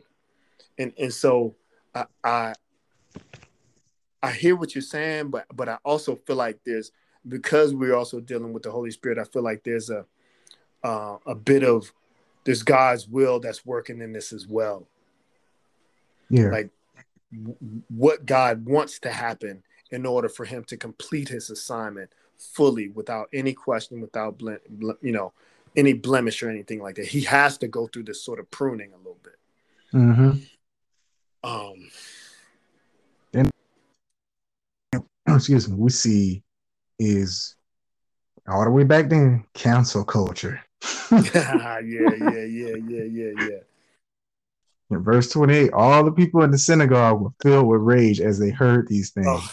And they got up and drove him out of the city and led him to the brow of the hill on which their city had been built, in order to throw him down the cliff.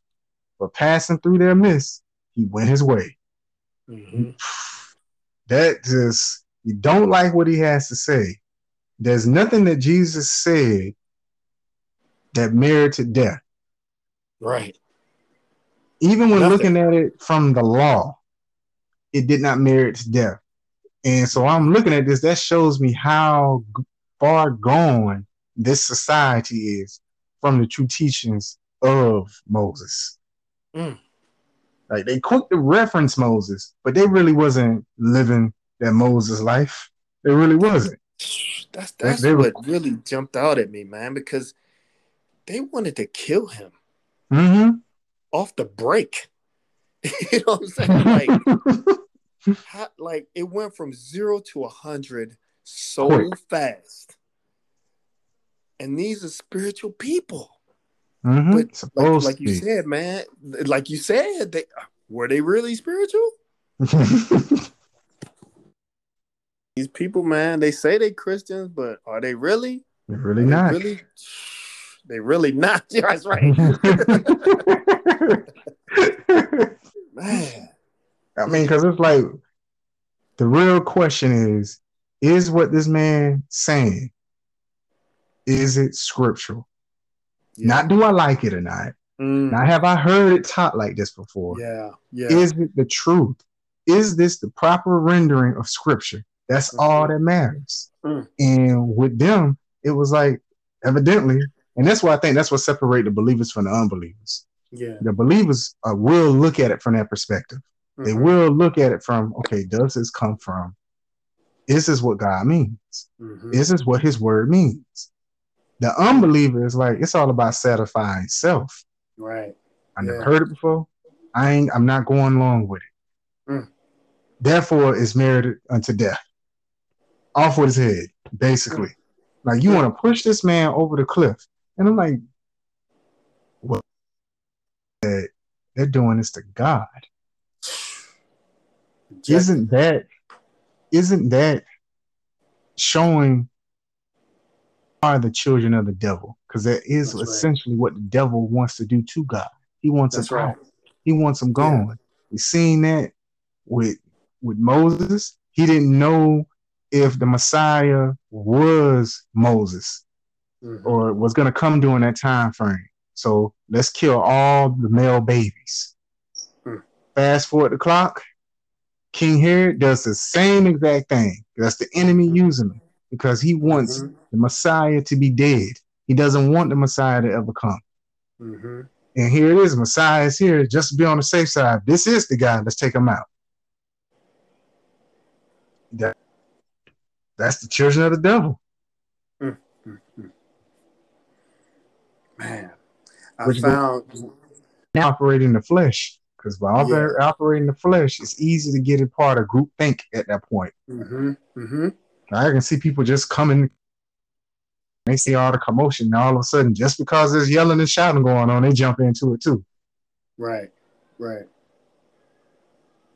I mean, that's so good, Evan, because this scripture, like these people in the synagogue, they didn't have the benefit of the New Testament, but we do, right? Mm-hmm. And so I was immediately drawn after reading these scriptures here. I was immediately drawn to 1 John 4:1 that says, "Beloved, do not believe every spirit, but test the Yeah. spirits, whether they are of God, because many false prophets have gone out into the world." And this Mm. is New Testament stuff, right? So imagine what it's like really now, right? Like Mm-hmm. now, we like Jesus is saying this. I mean, the disciples saying this back then. Many false prophets have gone out into the world. Man, come on, and like the people in the synagogue here in Nazareth, they were a little different. They didn't have, like I said, they didn't have the advantage of the New Testament, but it seemed like their hearts were hard against Jesus because, like you said, how did they go from staring at him, their eyes fixed on him, and wondering how these gracious words come out of his mouth to wanting to kill him? Yeah. It's succumbing to the enemy and sin, and just their hearts, man, their hearts were all jacked up. Mm. But it's the state of mankind hasn't changed much. Hasn't changed. You're right. You're right about that. Because the enemy hasn't changed. He up Mm-hmm. to the same old tricks. Mm. It's like Um, that's that true council culture. There's not yeah, nothing new up underneath the sun. yeah, yes. All right. So we are on 31 here. Jesus cast out an unclean spirit. Verse 31. Then he went down to Capernaum. So he left Nazareth. Still in Galilee, left Nazareth after being rejected there. He goes to Capernaum, a city of Galilee, and was teaching them on the Sabbaths. And they were astonished at his teaching, for his word was with authority. Now in the synagogue there was a man who had a spirit of an unclean demon, and he cried out with a loud voice, saying, "Let us alone. What have we to do with you, Jesus of Nazareth? Did you come to destroy us? I know who you are, the Holy One of God." But Jesus rebuked him, saying, "Be quiet and come out of him." And when the demon had thrown him in their midst, it came out of him and did not hurt him. Then they were all amazed and spoke among themselves, saying, "What a word this is! For with authority and power he commands the unclean spirits, and they come out." And the report about him went out into every place in the surrounding region. And I feel like the people of Capernaum had their appropriate response to Jesus. Mm-hmm. This is the response. It's funny how we see how not to respond to a godly situation so many times in the Bible, and then we get the right way you should respond to God, right? And it's just clear here with the people of Capernaum, and these are because he's in the synagogue again on the Sabbath, doing the same thing he was doing in Nazareth. But these people are so much more responsive. Their hearts are so much more receiving of Jesus' word. And you know, you could say, well, they're doing that because he cast out an unclean spirit. I mean, my response is they could be as unbelieving as the people in Nazareth, even with the casting out of the unclean spirit. So it's to me, it's no different. Mm-hmm. Um,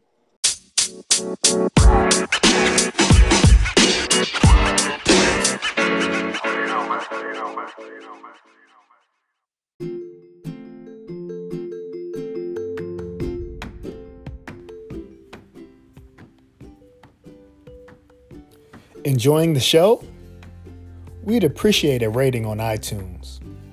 Or if you simply share the show with a friend, that will give them a new way to experience Jesus and help us out too. Now back to the show.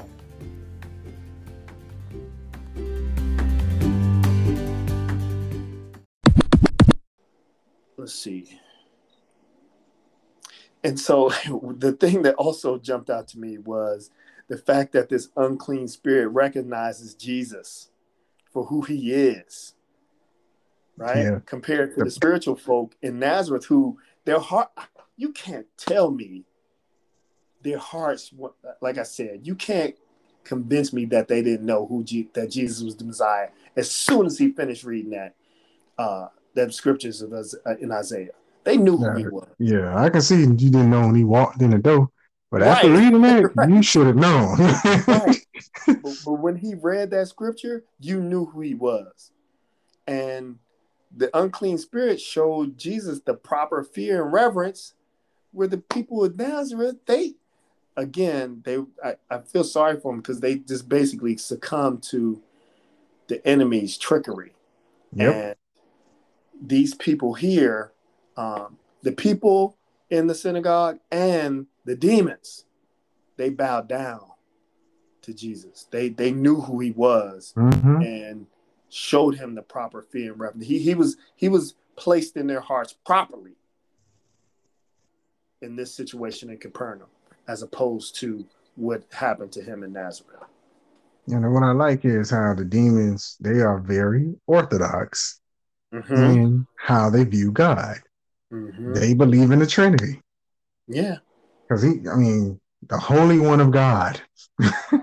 Can't get no more obvious than that. Can't get no more obvious than that. So they know who he is. What I love, when I was reading this, I was like, it makes perfect sense. Like in verse 33, in the synagogue. That's in there for a reason. Because it lets us know the setting. Yes. There was a man possessed by a spirit of an unclean demon. It may seem kind of opposite, but it makes perfect sense for a demon to be sitting in church. You want to disrupt what God is doing. So you're going to go straight there to the source, and you're going to try and blend in. Yeah.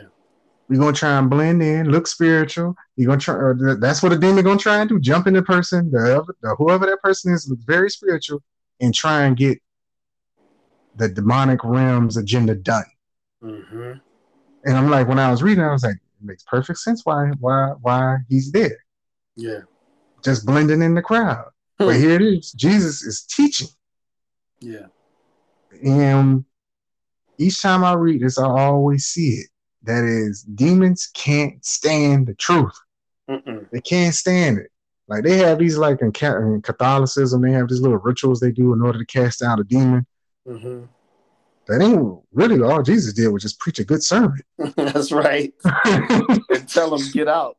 That's it. He didn't do all the ritual stuff. All he did was just come out, tell the good news, and water and all that. Yeah.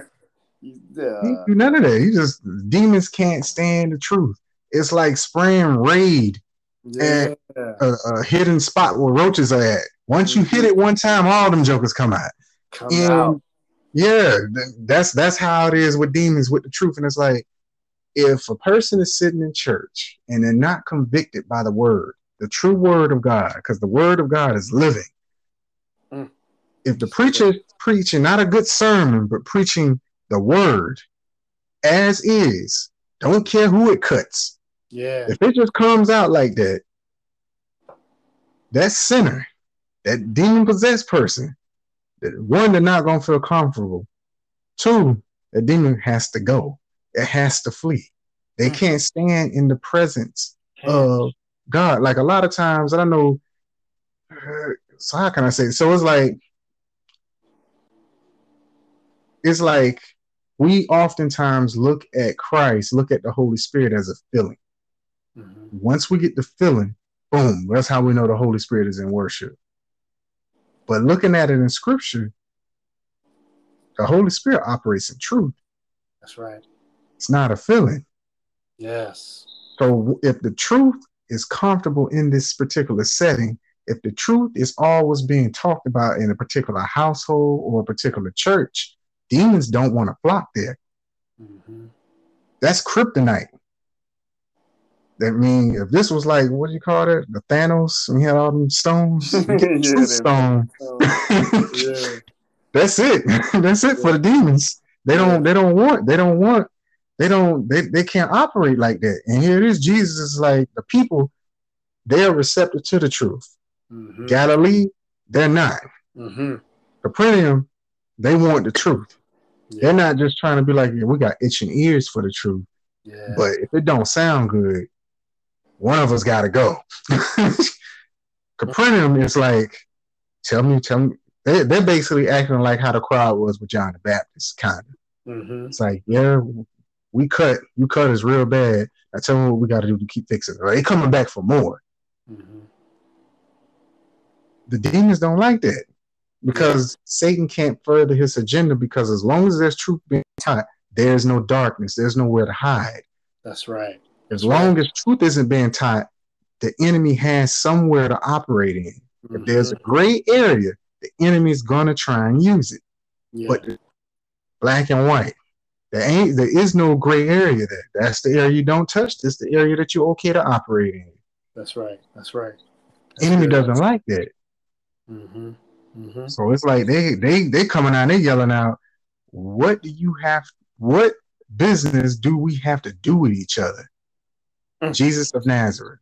That lets me know, like, New Testament hasn't been written yet fully. So Book of Revelations is here, but here it is.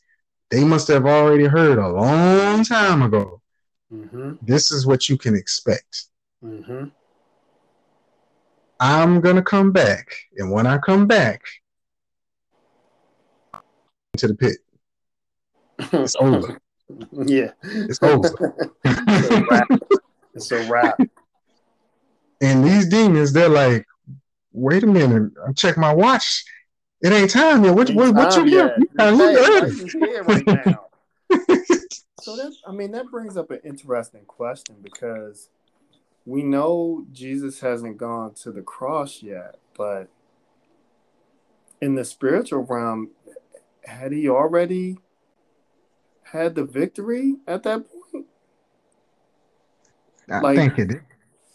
At this point, we know that he goes to the cross in the natural, and we know that the spiritual happens first. So could it be that in the spiritual realm he already defeated Satan? And it's just, we got to wait for his natural ministry to play out. And that's why the demons are like, you here early. Like, you know what I mean? Because like that's the way I read it, the same way you read it, and I just wondered about that. Yeah, I was looking at it like the demons, they already know they lost. Yeah. I felt like they knew they lost even with the victory that they had in the garden. Mm. I felt like they already knew. So you don't believe that Jesus had the full victory at that point yet? It wasn't until he went to the cross that. Yeah, that's when he lived it out, played fully, like in the spirit realm. Right. At this point, I feel like the enemy still got the keys. Yeah. But once he gets to the cross spiritually, he's like, get it. The enemy, like, publicly disarmed at that point. But it's like here, like, and the reason why I think like that is because in Genesis, these demons, after what they did to cause the flood, like some of them got banished. What is that? So this Joel. Joel is only like one chapter, but Joel verse 6. And the angels which kept not their first estate, but left their own habitation, he reserved in everlasting chains under darkness until the judgment of the great day. Mm.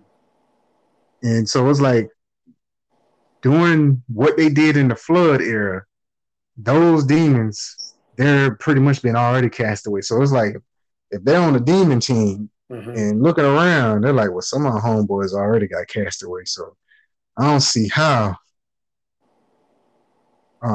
Satan is walking around feeling like we're going to win this. When at the beginning of the first quarter, the main person that we after has came out and already exercised divine authority by casting some of us out. Yeah. Because it's like, from an enemy perspective, it's like, that shows that you don't have the upper hand. in this. Right. Fighting a losing battle.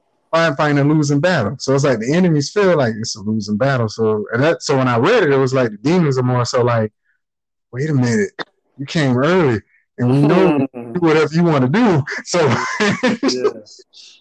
and it's interesting because it feel like at that point, it's like even though they're not saying, I feel like the demons are basically saying, but God, you hold yourself accountable to your own word. Right. That's why I feel like the demons are trying to say that, even though they're hoping that they can catch him in a slip up on his word, but they're banking on him to hold to his word. Right. So they have a little bit more time. Yeah. To do their foolishness. It's like when I think about that demonic realm, the spiritual realm, like, and I shared this with my wife. I was like, you can tell what demons are basically in whatever neighborhood. You can feel it. Yeah. You can like when you coming in, like for example, Dade County. Yeah. Going from Broward County to Dade, going into Dade is like a heavy, burdensome feeling to a degree. And I'm like, that's whatever demon is there. It's like getting over like from South Miami on to North Miami. Like I recall each time we went up to North Miami, whether it went up to like Liberty City, Carroll City, it's always a heavy feeling of death in the air. Like you just feel it. And it's like certain times like Baltimore, go to like certain areas of Baltimore, you just feel it in the air. And it's like that's whatever demon. Because there you can feel whatever's operating there in that particular spot. But I feel like that's God allows us to feel that or to sense it. But we aren't we're not losing it. Yeah. We're not losing in the battle. But the demons, they always feel death. They don't have no dreams coming true. Everything is getting cut off. That's right. The demons don't have a sense of hope. So when we walk around, we're seeing in our society people walking around hopeless, people walking around depressed. That's how demons feel 24/7. Yeah.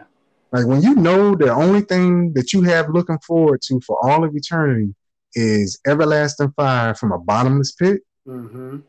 There's no hope in it. There's no happiness there. Yeah. Like certain areas, when you're seeing certain areas, we're looking at people. With me, when I'm going to certain areas, I see what's going on in the spiritual realm. Because you're seeing the manifestation of how these demons feel through people. Yeah. The hopelessness. That's how a demon feel. And it goes back to wants to be set free from that. You need the Holy Spirit.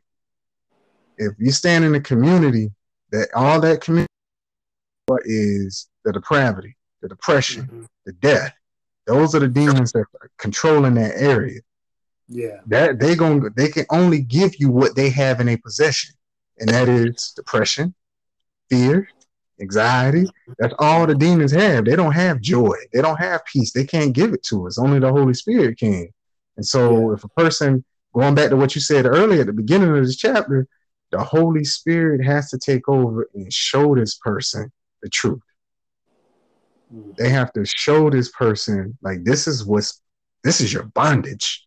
This is what's keeping you down. Yeah. If they don't, never let go is holding on to them. Yes. That's good, Evan. All right. So we are now in the home stretch here.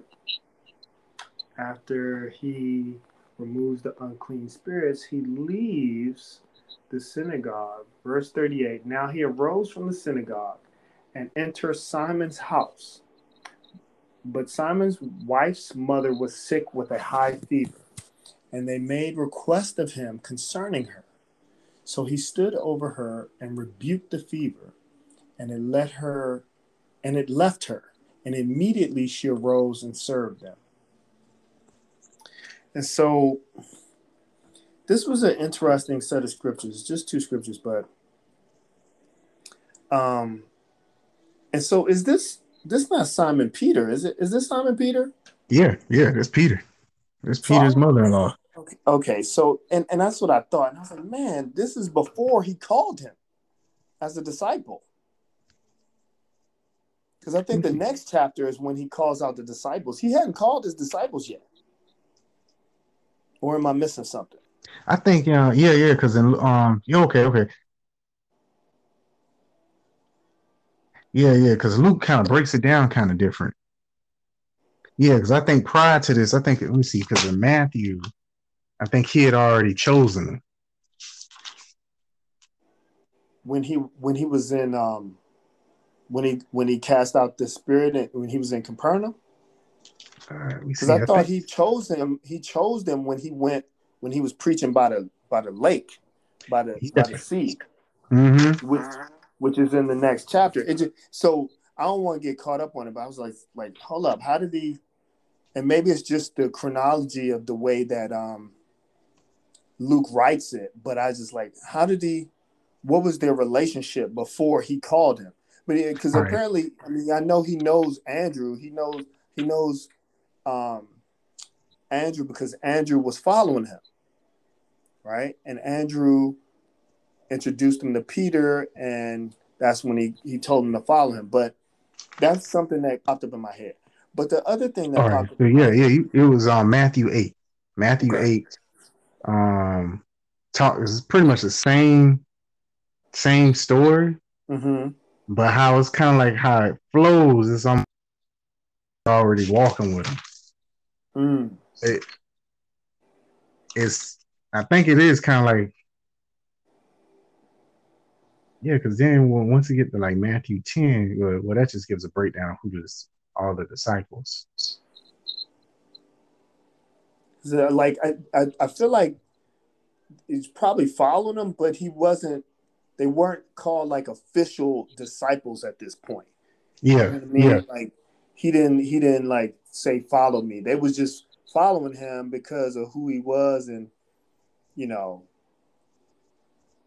loved them and he was friendly with them and that sort of stuff. But anyway, the thing that really jumped out to me in reading this was the way it was written, because it didn't seem like a prayer, right? It didn't seem like a prayer because it didn't seem like a prayer in confidence, right? God, I know you can do this, so heal my mother-in-law.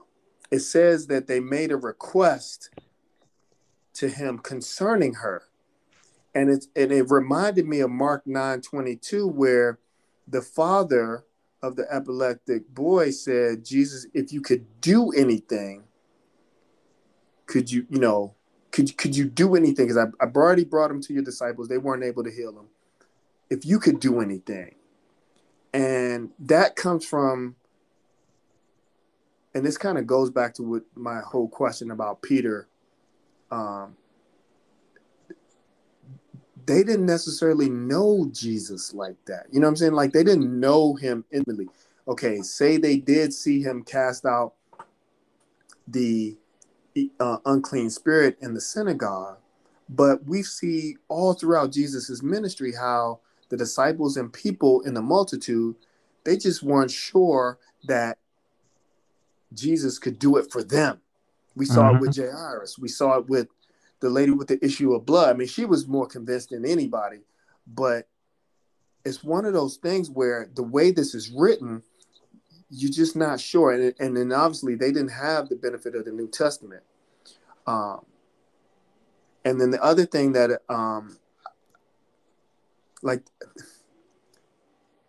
it's clear throughout Jesus' ministry, no one really knows the extent of Jesus' power. Yeah. And you only know that through spending time with him and really getting to know him, right? And so I wrote down, Jesus is the life giver. His presence is healing. So whoever receives him and receives him in their hearts, they receive healing in their life. And that's this little 2 scripture section to me is a model of that. You receive as Jesus is received into their house, you receive everything that comes with Jesus. His whole being, his essence comes with him. And so by receiving Jesus into their house, they receive him into their hearts, and everything that comes with Jesus, they receive as well. And it's just amazing because that he doesn't change. That's the benefit that we have, is that he doesn't change. Now, for the enemy, it's not a benefit for them. No. But for us, being on the covenant with him, being on his side of love and grace and mercy, that's a benefit. And I loved how Peter got a first glimpse of how his power manifests in his own personal life. Yeah. And I think that kind of helps, right? Because if you're following Jesus and all you seeing Jesus help other people, it doesn't really become personal until you see somebody near to you that needs that same miracle. Yeah, yeah. So then it helps you understand like why they need Jesus too, the same way I needed Jesus, they need Jesus, which is more effective. Because when I was looking at this, even though it's short 2 verses, I'm like, it's in here for a reason. And I feel like that's one part of it, is that we have to, how can we relate to people or tell somebody that they need Jesus if we don't realize how much we need him? That's right. If we never been begging to the Lord, how can we understand somebody else that's begging to the Lord and tell them that it's okay, God heard you, not unless we've been there. And here it is, Peter's mother, high fever. Back then, you could kind of like die from that stuff. You could die from that, definitely. And he comes up and he's like, he asks, help her. And I think, like, man, how did Peter feel after seeing so many people be in the same position he was once in? Like the father, the synagogue, Jairus, Peter's right there seeing Jairus going through it. He needs Jesus to help him out, to heal his daughter, or the woman with the issue of blood. Like, that does something to somebody's faith, especially after all of that building up, the accumulation. It just makes perfect sense for the ministry that Christ had for Peter, as far as building, being like a pillar for building up the church. Yeah, it makes perfect sense. He had to go through it. He had to go through having a situation of being in despair and then seeing God turning around. Yeah. To understand that I'm no better than the next person out here. I need Christ the way how this leopard needs him, or how Jairus needs him. I once needed him like that. Which sets the tone for, like, if I'm alive during that time frame and I'm sitting down with Peter and Peter comes out and says, yeah, I remember a time frame early in the ministry, and I came home and my mother-in-law was ill. I thought I was, and then shortly thereafter, he told me to leave everything and follow after him. And it's like, sometimes we can look at people and think that, man, they're higher than where I want to be at spiritually. But really, they're in the same boat we're in spiritually. And I feel like by sitting down with Peter and him coming out and sharing the testimony on how he came to be, I would probably look at him like, man, you pretty much in the same spot I'm in. Like the transparency that Pastor Jenkins gives when he gets sermons. I recall one time when he was talking about, and he was like, he literally came out and said, I wasn't ready for none of the kids when they were about to be born. He said, none of them I was ready for. And he says, the truth of the matter is, you're never going to be ready when you have kids. He said, you just won't. And that sets the tone, because it's like, most people are looking at, okay, Pastor, you know the word probably better than most, so you were spiritually ready for these kids to come into the world, all of them. And so therefore I get a pass because I'm not spiritually ready. Right. But knowing the truth is like, we are all on the same playing field. We're all on the same playing field, and God will one another. enables us to help one another. We shouldn't be looking at the next person as being, well, they're greater than me spiritually. When Christ is like, well, y'all all sinners. I'm giving you the same grace, same mercy. I'm giving you all the same. You're all my children. Yeah. Yeah. That's a great segue into the next section here, which talks about many healed after Sabbath sunset. Verse 40, when the sun was setting, all those who had any that were sick with various diseases brought them to him. And he laid his hands on every one of them and healed them. And demons also came out of many, crying out and saying, you are the Christ, the Son of God. And he, rebuking them, did not allow them to speak, for they knew that he was the Christ. This is so powerful because, and you mentioned it, it's his grace, right? It's the grace. It's not, I believe by healing all of these people with their various diseases and afflictions, he's showing that it's not by, you don't get healed because you did something or you created some fleshly justification or works. Mm-hmm. You're healed because he loves you. It's the gift of grace from God with power and authority. So to me, he was showing the gift of grace, and then he was showing his power and authority over all, right? Over every disease, over every demon. He was showing that. I believe he's laying the foundation of love through all of these miraculous acts, right? Mm-hmm. And then the other thing that jumped out to me is that, again, how is it that the demons that are full of sin had no problem calling Jesus who he is, but the spiritual folks in Nazareth, they did the exact opposite and wanted to kill him. It's like the people, the spiritual people in Nazareth were acting more like demons than the demons were actually acting. And that's just, I mean, it's just weird. But again, that's what happens when we succumb to the enemy. Like we're totally out of character and doing things that don't make any sense from a spiritual standpoint. Yeah, it's true. Don't make no sense at all. I like it does come off like the demons are having church. The demons were all coming out, verse 41 of many, shouting, you are the Son of God. So like the only thing that's missing there is they were clapping hands. Praising him, right? They ain't gonna praise him. But they gonna give him his respect, you know? Yeah.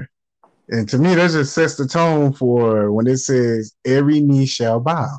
Yes. Every knee shall bow and confess. Yes, he is Lord. He is Lord. And we see here the demons are doing it. But I think to me, it's always highlighted, whether it's in the Gospel of Matthew or Mark, and also here, God doesn't accept that worship. Mm-mm.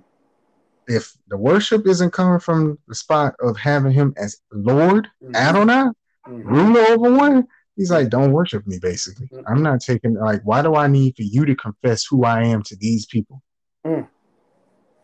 It's not coming from a sincere spot. That's so good. He doesn't need to testify to us.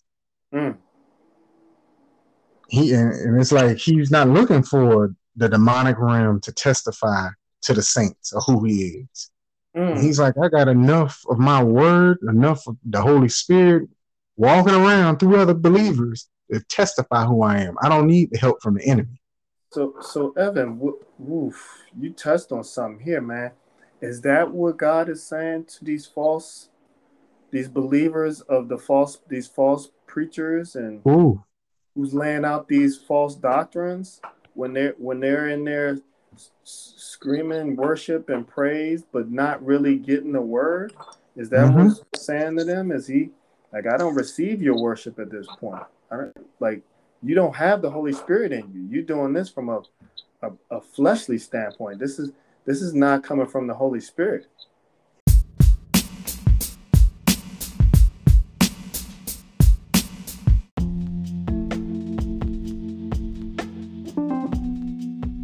enjoy what you're hearing? We'd love to hear how walking with Jesus is helping you. Keep listening to hear how you can leave us a message that we may use on the show. Also, don't forget to subscribe so you don't miss an episode. Now back to the show.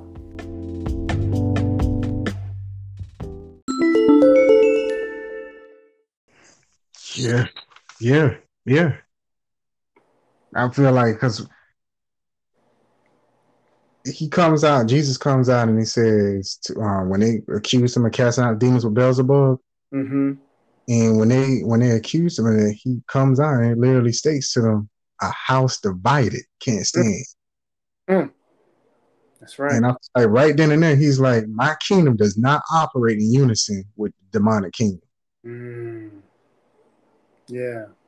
We don't see eye to eye.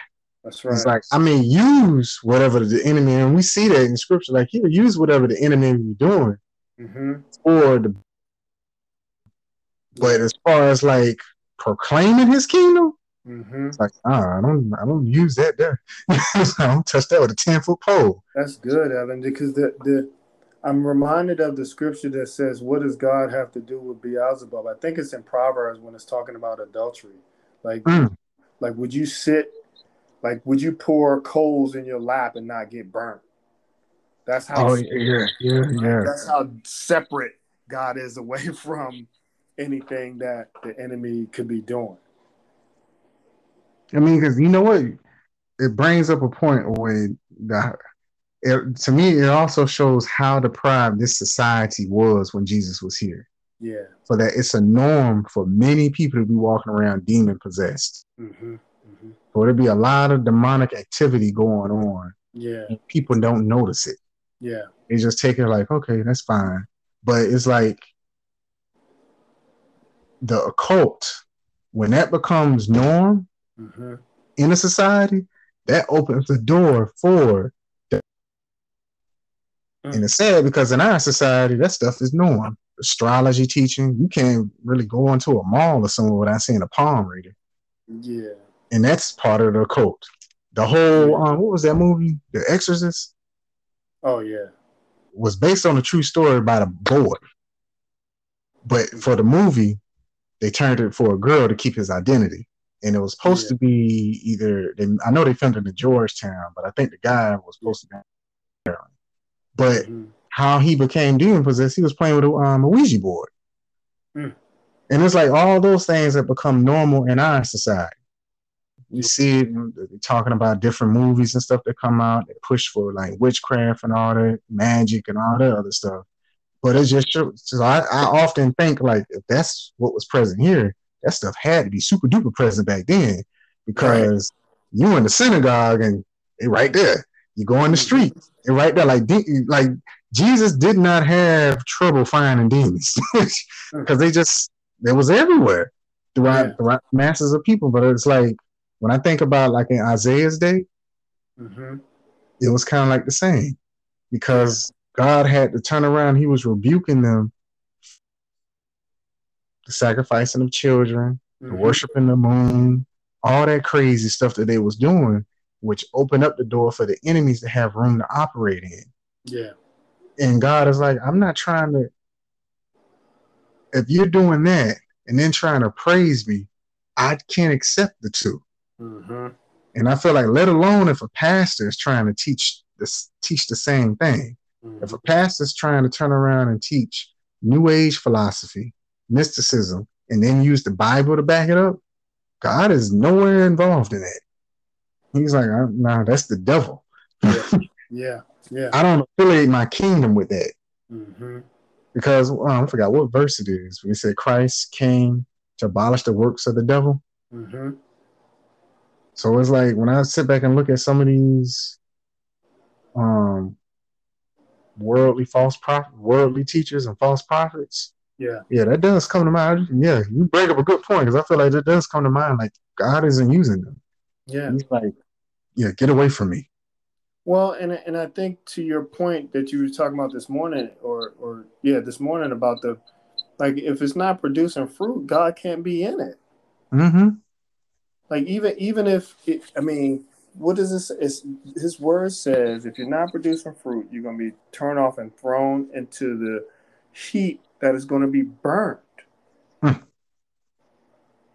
Right? And so if your worship is empty, you're not producing fruit.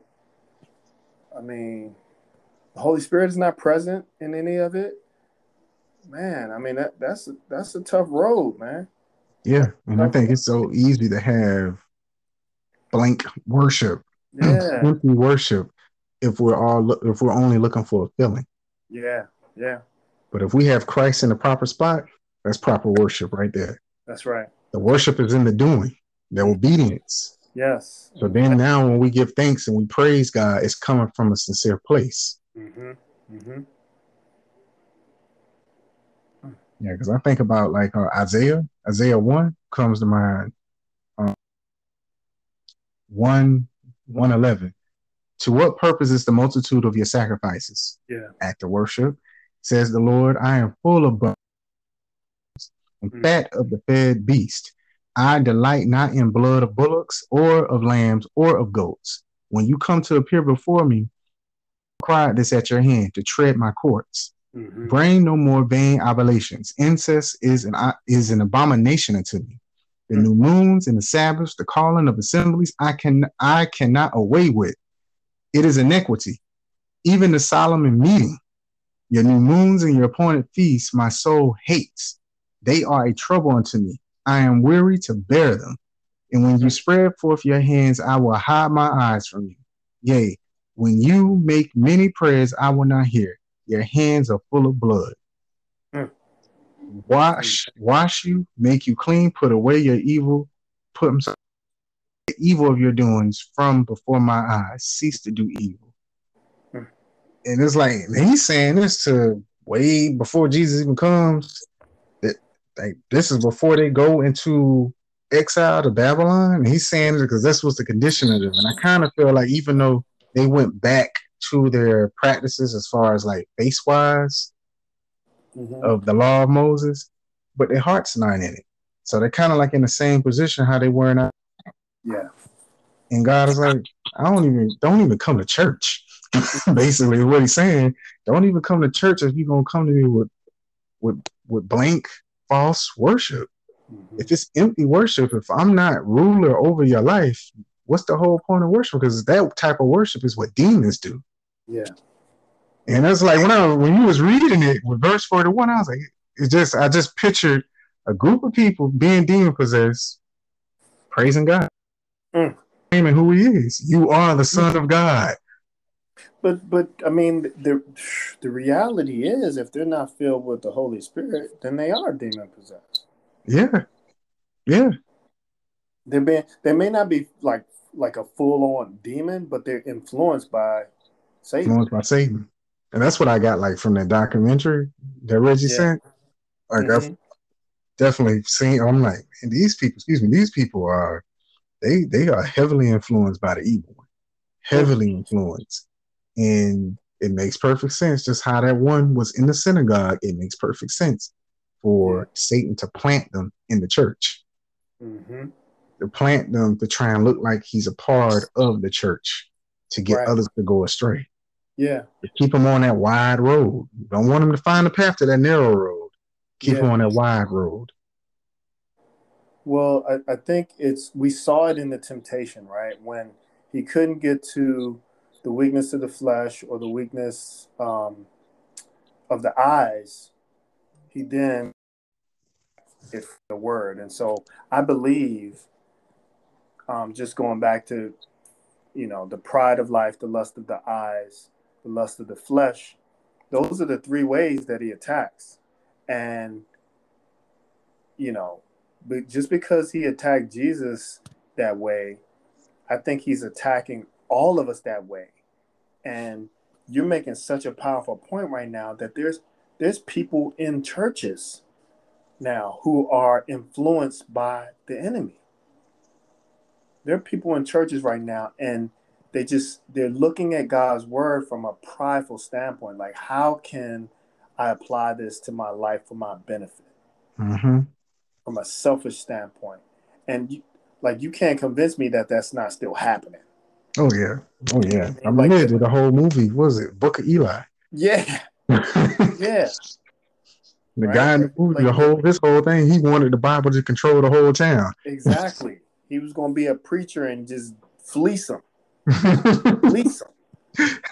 And that, I mean, there's so many different ways you can look at it, but it still boiled down to the same thing, where it's a satanic influence. And people, you throw Satan's name out there, people get all shook up, but that's what it is.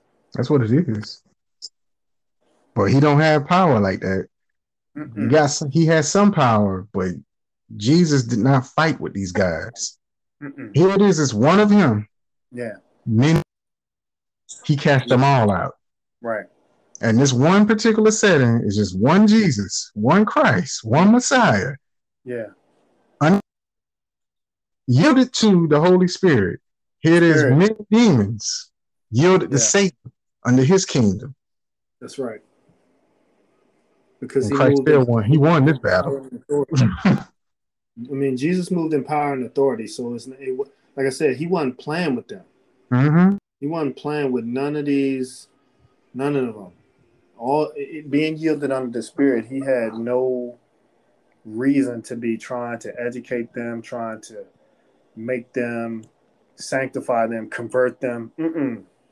Get out. Get out. That's it. Man. That's just thing. Throughout Scripture, Christ, that's something he really doesn't play with. Is with that realm. Like, what was it? Second King? You tried to find Beelzebub. Yeah. To try and get understanding of what was to come. And then Elisha came and was like, nah, since you didn't obey the Lord, now you're gonna end up dying. It's like God doesn't play about that. But it's like, but why should we? Why should we expect God to play with it? What Satan is doing? He's like, I've won this fight. I've won this battle. Get in line. He's not looking for any substitutes, any gray area. I'm thankful about that, especially knowing like some of the things that's going on in our time now, in our world now. It can, the stuff that's going on now is just insane. Yeah. This is so good. All right, so let's wrap up here with this last two scriptures. It says Jesus preaches in Galilee. Verse 42 says, "Now when it was day, he departed and went into a deserted place, and the crowd sought him and came to him and tried to keep him from leaving them. But he said to them, I must preach the kingdom of God to the other cities also, because for this purpose I have been sent." And he was preaching in the synagogues of Galilee. And I just thought this was just a beautiful arc of,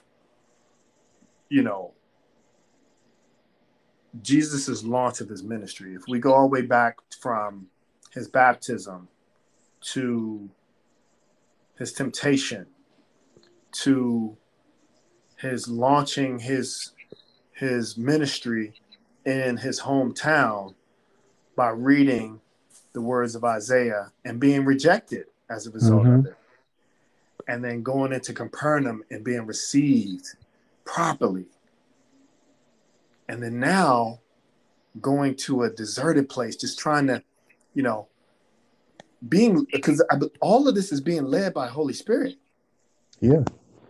Right? So he's being led, and he goes to a deserted place just to, because it says he ends up preaching in other synagogues in Galilee. So he didn't leave the region of Galilee; he just left Capernaum. Mm-hmm. And I love how the people clung to him, and they followed him to the deserted place. And while it says they tried to prevent him from leaving, I don't believe this is I don't think he's doing this or the people are doing this from a selfish perspective. That's what I feel about it. They may have been trying to be selfish, but I felt like they just wanted to have more of him. And that's how we are, right? We're hungry. They like we're hungry. We're supposed to be hungry no matter how long we've been in the faith.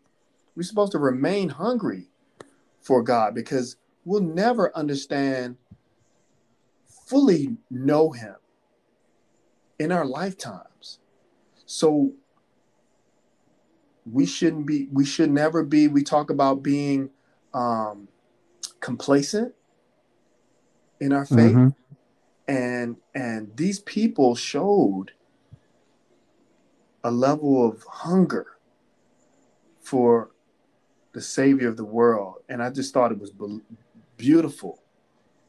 I believe that they loved him, and they just wanted to be around him more. They just wanted to, like they were saying in that video, there's people who just want more of Jesus. They just want more of him. Yeah. I believe we fall into that category. That's what I mean. That's why we do this podcast. We want more of him. Yeah. And I think this was a great example of it. And it's just powerful. I mean, to end the chapter, given the arc of what Jesus went through in this chapter and given what we know about him, this is the true launch of his ministry. And it just went from rejection to these people that he doesn't even know. He gets rejected in his hometown, but the people that he doesn't even know, they just show him love and want to be around him. Mm-hmm. I feel like that's the type of church Christ is coming back for. Amen. Amen. It says Christ is coming back for a church without spot or blemish. Yes. I picture Capernaum, even though they didn't have some of the distractions that we have, every place, even back, recreation. Yeah. And so whatever they use as a form of entertainment is like the whole town is like, we want Jesus now. That's right. We're not stunned anything else. We want him. They're like on fire for God. I feel like you can't go wrong with that. The world will say something's wrong with you for being like that, but you get so much of a benefit. And when I look at it, Christ in verse 42, when they came, Jesus left and went to a secluded place. That speaks volumes to me. Like that whole thing, that was highlighted. Because I was like, if it's important for Christ to be alone with God, then it's definitely important for an individual seeking Christ to be alone with him. Amen. Nothing wrong with the fellowship. You need the fellowship, but you also need that one-on-one time with God. Because if Jesus was here on earth, he did that. After doing all, and it was awesome, he's yielded to the Holy Spirit. And he's already yielded to the Holy Spirit, has been doing. And here it is, he's like, I gotta go spend some time with God, Father. Yeah. But when daytime comes, so I'm assuming this is early in the morning, I'm gonna go chill with God. And here it is, the fruit, the byproduct, these people, they want to go chill with him. That's proper alignment right there. That's right. That's right. I mean, because it's like they are on fire for him, and Christ is on fire for God the Father. Yeah. Yeah. That's beautiful. And I'm like, look, that is what Christ wants. Yeah. Why build when he says I'm building a place for you. And when I sit back, and I've heard this before, but when I sit back and think about what I've heard in regards of, I heard Dr. Jeremiah say this, John MacArthur say this, I believe Dr. Tony Evans say this. It was like, when you look at earth and you look at some of the beautiful places on earth that God made, from how, when you read in Genesis and see how beautiful that is. But when Jesus says, I'm going to be with my Father to prepare a place for you. Imagine how beautiful that is, because look how long of a time frame it's been. Yeah. Since he said that to now. And I sit back and think about it, like, would he really come back from church? Or will he come back for the without spot or blemish, like he said? The ones that's on fire for him, the ones that really, really want him. And what I saw from the documentary that Reggie sent, those false teachers on it, they can't stand the one God. They can't stand the ones that's after his word because of the statements they were saying. It's like they are mad when people want to dig into the scriptures and want to eat meat instead of wanting to get powdered milk. It's like, why get mad? The only person to get mad is the enemy. Yeah. Because the enemy knows the real church. That's who Christ is coming back for. Yeah. You're not going to go build something so elaborate, so beautiful, so grand, but just in. You're going to build it for the ones that's being committed. Build it for the ones that you sacrifice for. Mm-hmm. That you died for, yeah. Yeah. Mm-hmm. Like Christ isn't trying to waste his blood on anything. Yeah. That's good, man. That's real good. Yeah, this as always, these chapters are yeah, it's really good, man. It's really good. This was a powerful chapter, and like I said, I just feel the Holy Spirit during this time, and Holy Spirit just really showing up during this time, and Holy Spirit evident in the Word, right? Jesus being totally submitted to the Holy Spirit and being a model for us as godly men and godly women to be submitted. That's like you said, it's impossible to really please him without staying connected and carrying out the commission. It's impossible to do that without staying connected and being submitted. You can't really do it. Nah, the flesh gets in the way, the world gets in the way. yeah. No, that's real. It's like I need the Holy Spirit. I ain't like honestly when I have to like when getting in the Word. Sometimes it's like even now. Sometimes it's a battle. Mm-hmm. It's like you got other stuff like class, work, and then it's like the flesh is like, boy, you're tired, and I'm like, no. Right. I have to hear what God is saying in His Word. If not, I'm not going to have the peace that I need in order to do what He wants me to do tomorrow. Mm-hmm. It's like I need that. That's nourishment. Yeah, it's nourishment. Yeah, this is why this is so important. When we get in and we do these, these are important to me because I'm like, it's a lot of eating. Absolutely. It's a lot of eating. It's like still continue to keep chewing on it throughout the week. Right. Well, and I think that's just as important, right? Just continue to eat, continue to.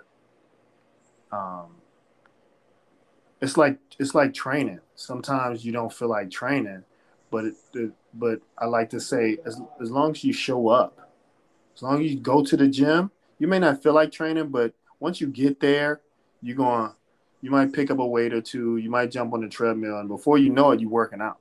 Mm-hmm. You know what I mean? And so it's just important to be present. It's just as important, just to take a step in faith.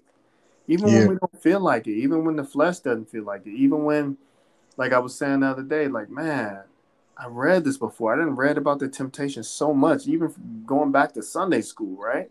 Mm-hmm. But the reality is there's so much that God wants to show us. There's so much that we don't know about him that we have yet to learn. And the only way we can do that is just take a step towards him. Yeah. He'll do the rest. Mm-hmm. Right? But we got to show up. We got to draw near. Yeah. Awesome. That's good. Awesome. Right, so much. Close us out in prayer. Sir. Yeah.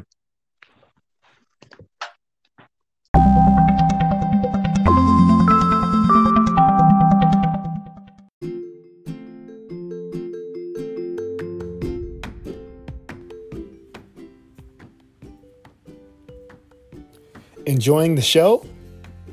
We'd appreciate a rating on iTunes.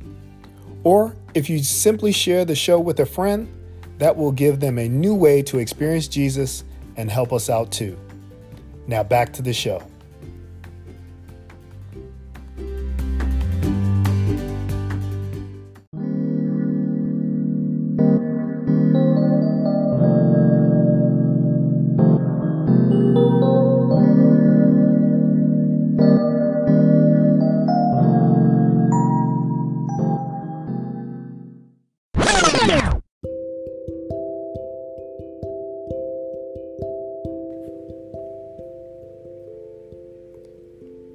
You're listening to the Walking with Jesus podcast, the show that brings you a new way to experience Jesus, with your hosts, Evan and Malcolm, two regular guys walking with Jesus. Now back to the show and the closing prayer.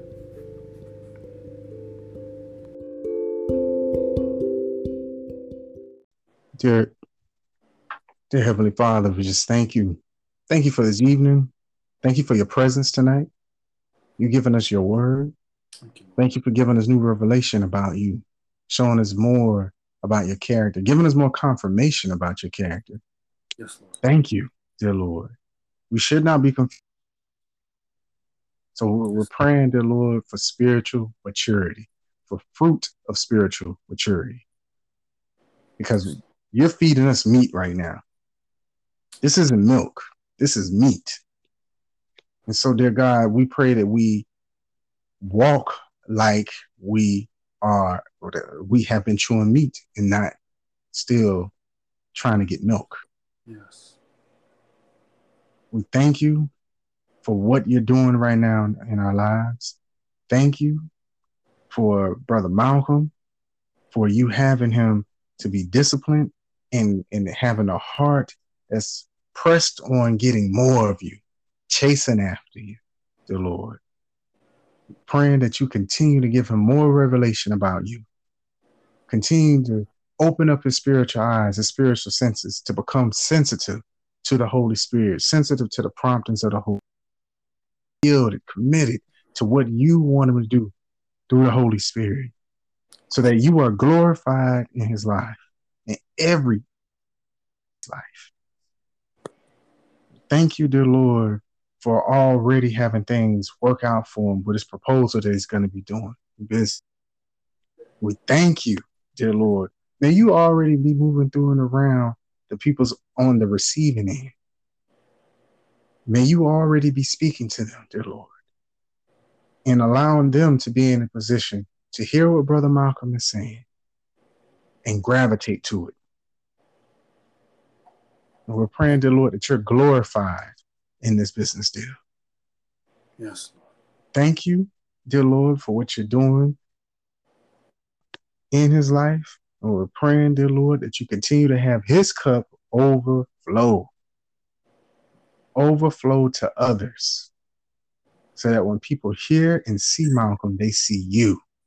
Yes, Lord. We ask you, dear Lord, that you continue to move them around our radical brothers and their families. We ask that you continue to speak to them, continue to show them more of you.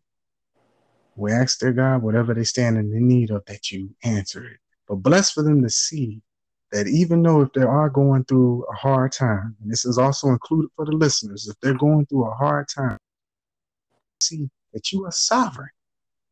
Yes, Lord. That they did not end up where they're at by you making a mistake. They are only where they're at because you allowed it. Yes, Lord. You had to okay it. And if you okayed it, then everything is going to be okay. Yes, Lord. Because you haven't forsaken, because you don't change. Yes. So we ask the Lord that you bind whatever spirit of fear or anxiety or intimidation that they may have by the circumstances that they're facing, that you bind it and bless them to see more of your truth. We pray that their faith does not faint and their faith increases during this season. Yes, Lord. Ask that you may continue to speak to Brother Reggie. We ask him, dear Lord, that you continue to cover him, heal him, dear Lord. And we pray that his faith does not faint, but it continues to grow. And just as well as what you said about faith before, that it's the size of a mustard seed, but it can grow to a tree. And we know what trees do. They yield life. So we're praying that yields life, that other people rest on his faith as well, because they see how he's standing firm in you, dear Lord. We ask that you do not allow him to be focused on whatever the doctors are saying, whatever anybody else is saying, but stay focused on what you have already told him. And we're praying for peace that surpasses understanding in his household.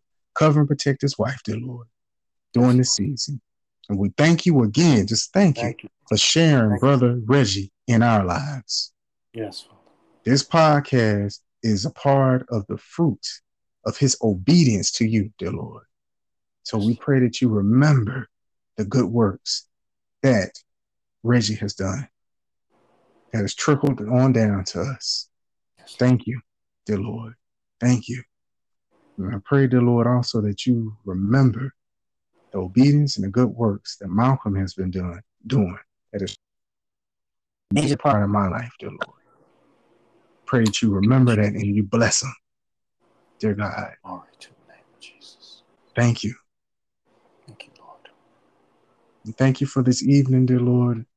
Thank you for your word of letting us know that that demonic realm, it doesn't have victory.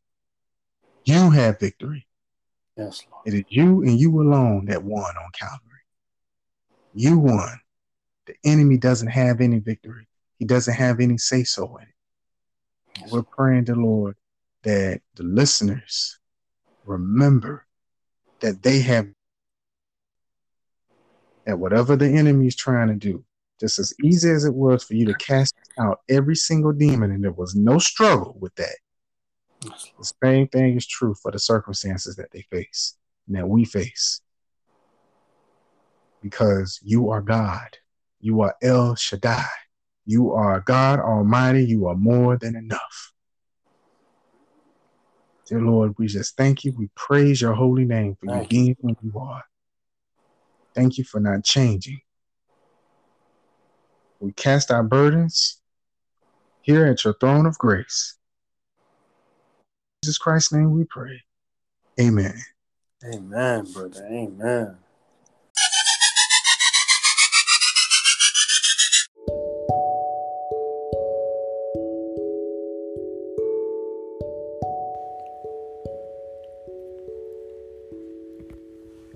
Thanks for joining us this week on Walking with Jesus.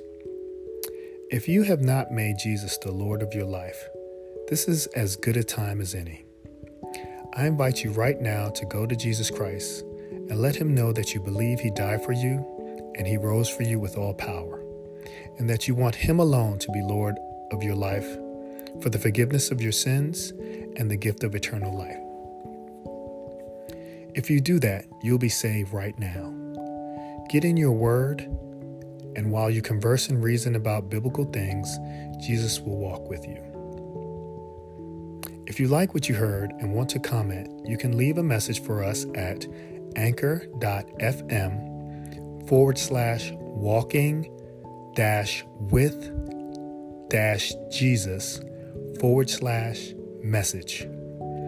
We'll pick one to read during an upcoming show, so record your message and send it in now to join in the conversation. Again, that link is anchor.fm/walking-with-Jesus/message. You can also subscribe to the show in iTunes, Stitcher, or via RSS feed so you'll never miss a show. Give us a rating and share us with your friends. God bless you, and until next time, keep walking with Jesus.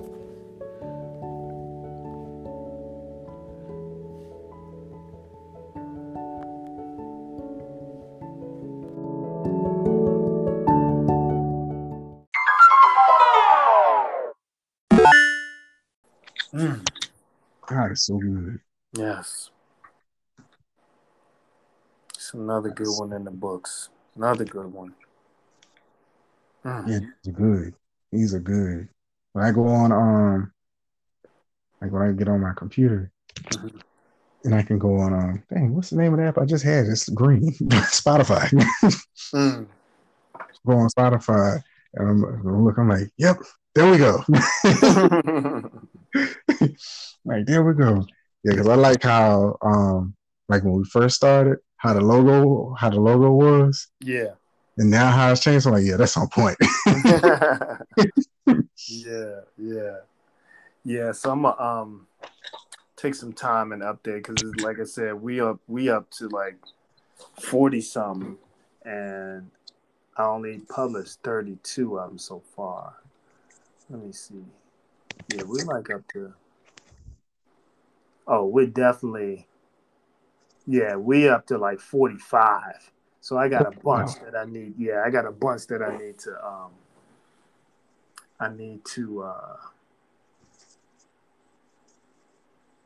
Yeah, because I got a bunch. Those are all Mark. Those are all like the last few chapters of Mark. Okay. That I need to publish. But I'll get them done. Don't worry. I gotta get them out because I think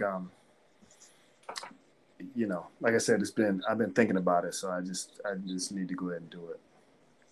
So, but thank you again, brother. Thank you for being consistent, man, and showing up, man. This has been such a tremendous journey, and I just believe there's so much that has come out of this that we don't even realize, and so much that's come out of it in the future and the legacy of our family, all of that, man.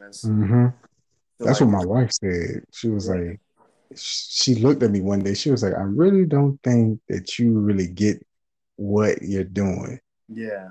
I don't think you see the impact of how you are changing other people's lives. What you and Malcolm are doing is changing other people's lives. Because she was saying to me that maybe I was being too hard on myself because I was like, I want to do more. And she was like, the season that you're in right now, if you look at it, look at what you're doing right now. God had you where you at, and this is all what you can do in this season. Yeah. Don't count it like you're not doing something great. Right. That's right. This change is because she was like, this is on the internet. If the rapture was occur, it's still there. Right.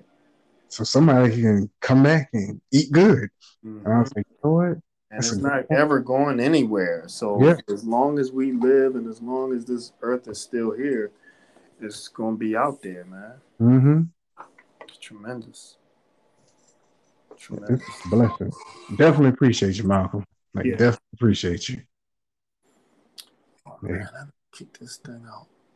All right, brother. You have a blessed evening, man. We'll get back at it on Wednesday. All right. I might stay up a little bit and work a little bit more, but I might not. I might go ahead and take myself to bed. You know what I'm saying? Yeah. I think I'm going to go in here and try and eat this cookie. Right. Yeah, shoot. So, I've been up since like 5 something. That's right, because we had our morning devotion this morning. So yeah, we did. Yeah, we did. It's a long day, so I might. I got couple more things I need to do with the proposal, but for the most part, it's a done deal. Okay. I got a couple more edits, but I can do that in the morning. The meeting's not until like late in the afternoon, so. Okay. Well, we praying. Yeah, I appreciate that, man. Appreciate it. I'm definitely going to continue to beseech the Lord with praying for favor over this situation. And if not, it is what it is. It's still in His will. So. All right, brother. You enjoy your evening, man. Get some of that cookie, man, and get back on it on Wednesday. All right, brother. All right, man. Okay. Bye. Okay, bye.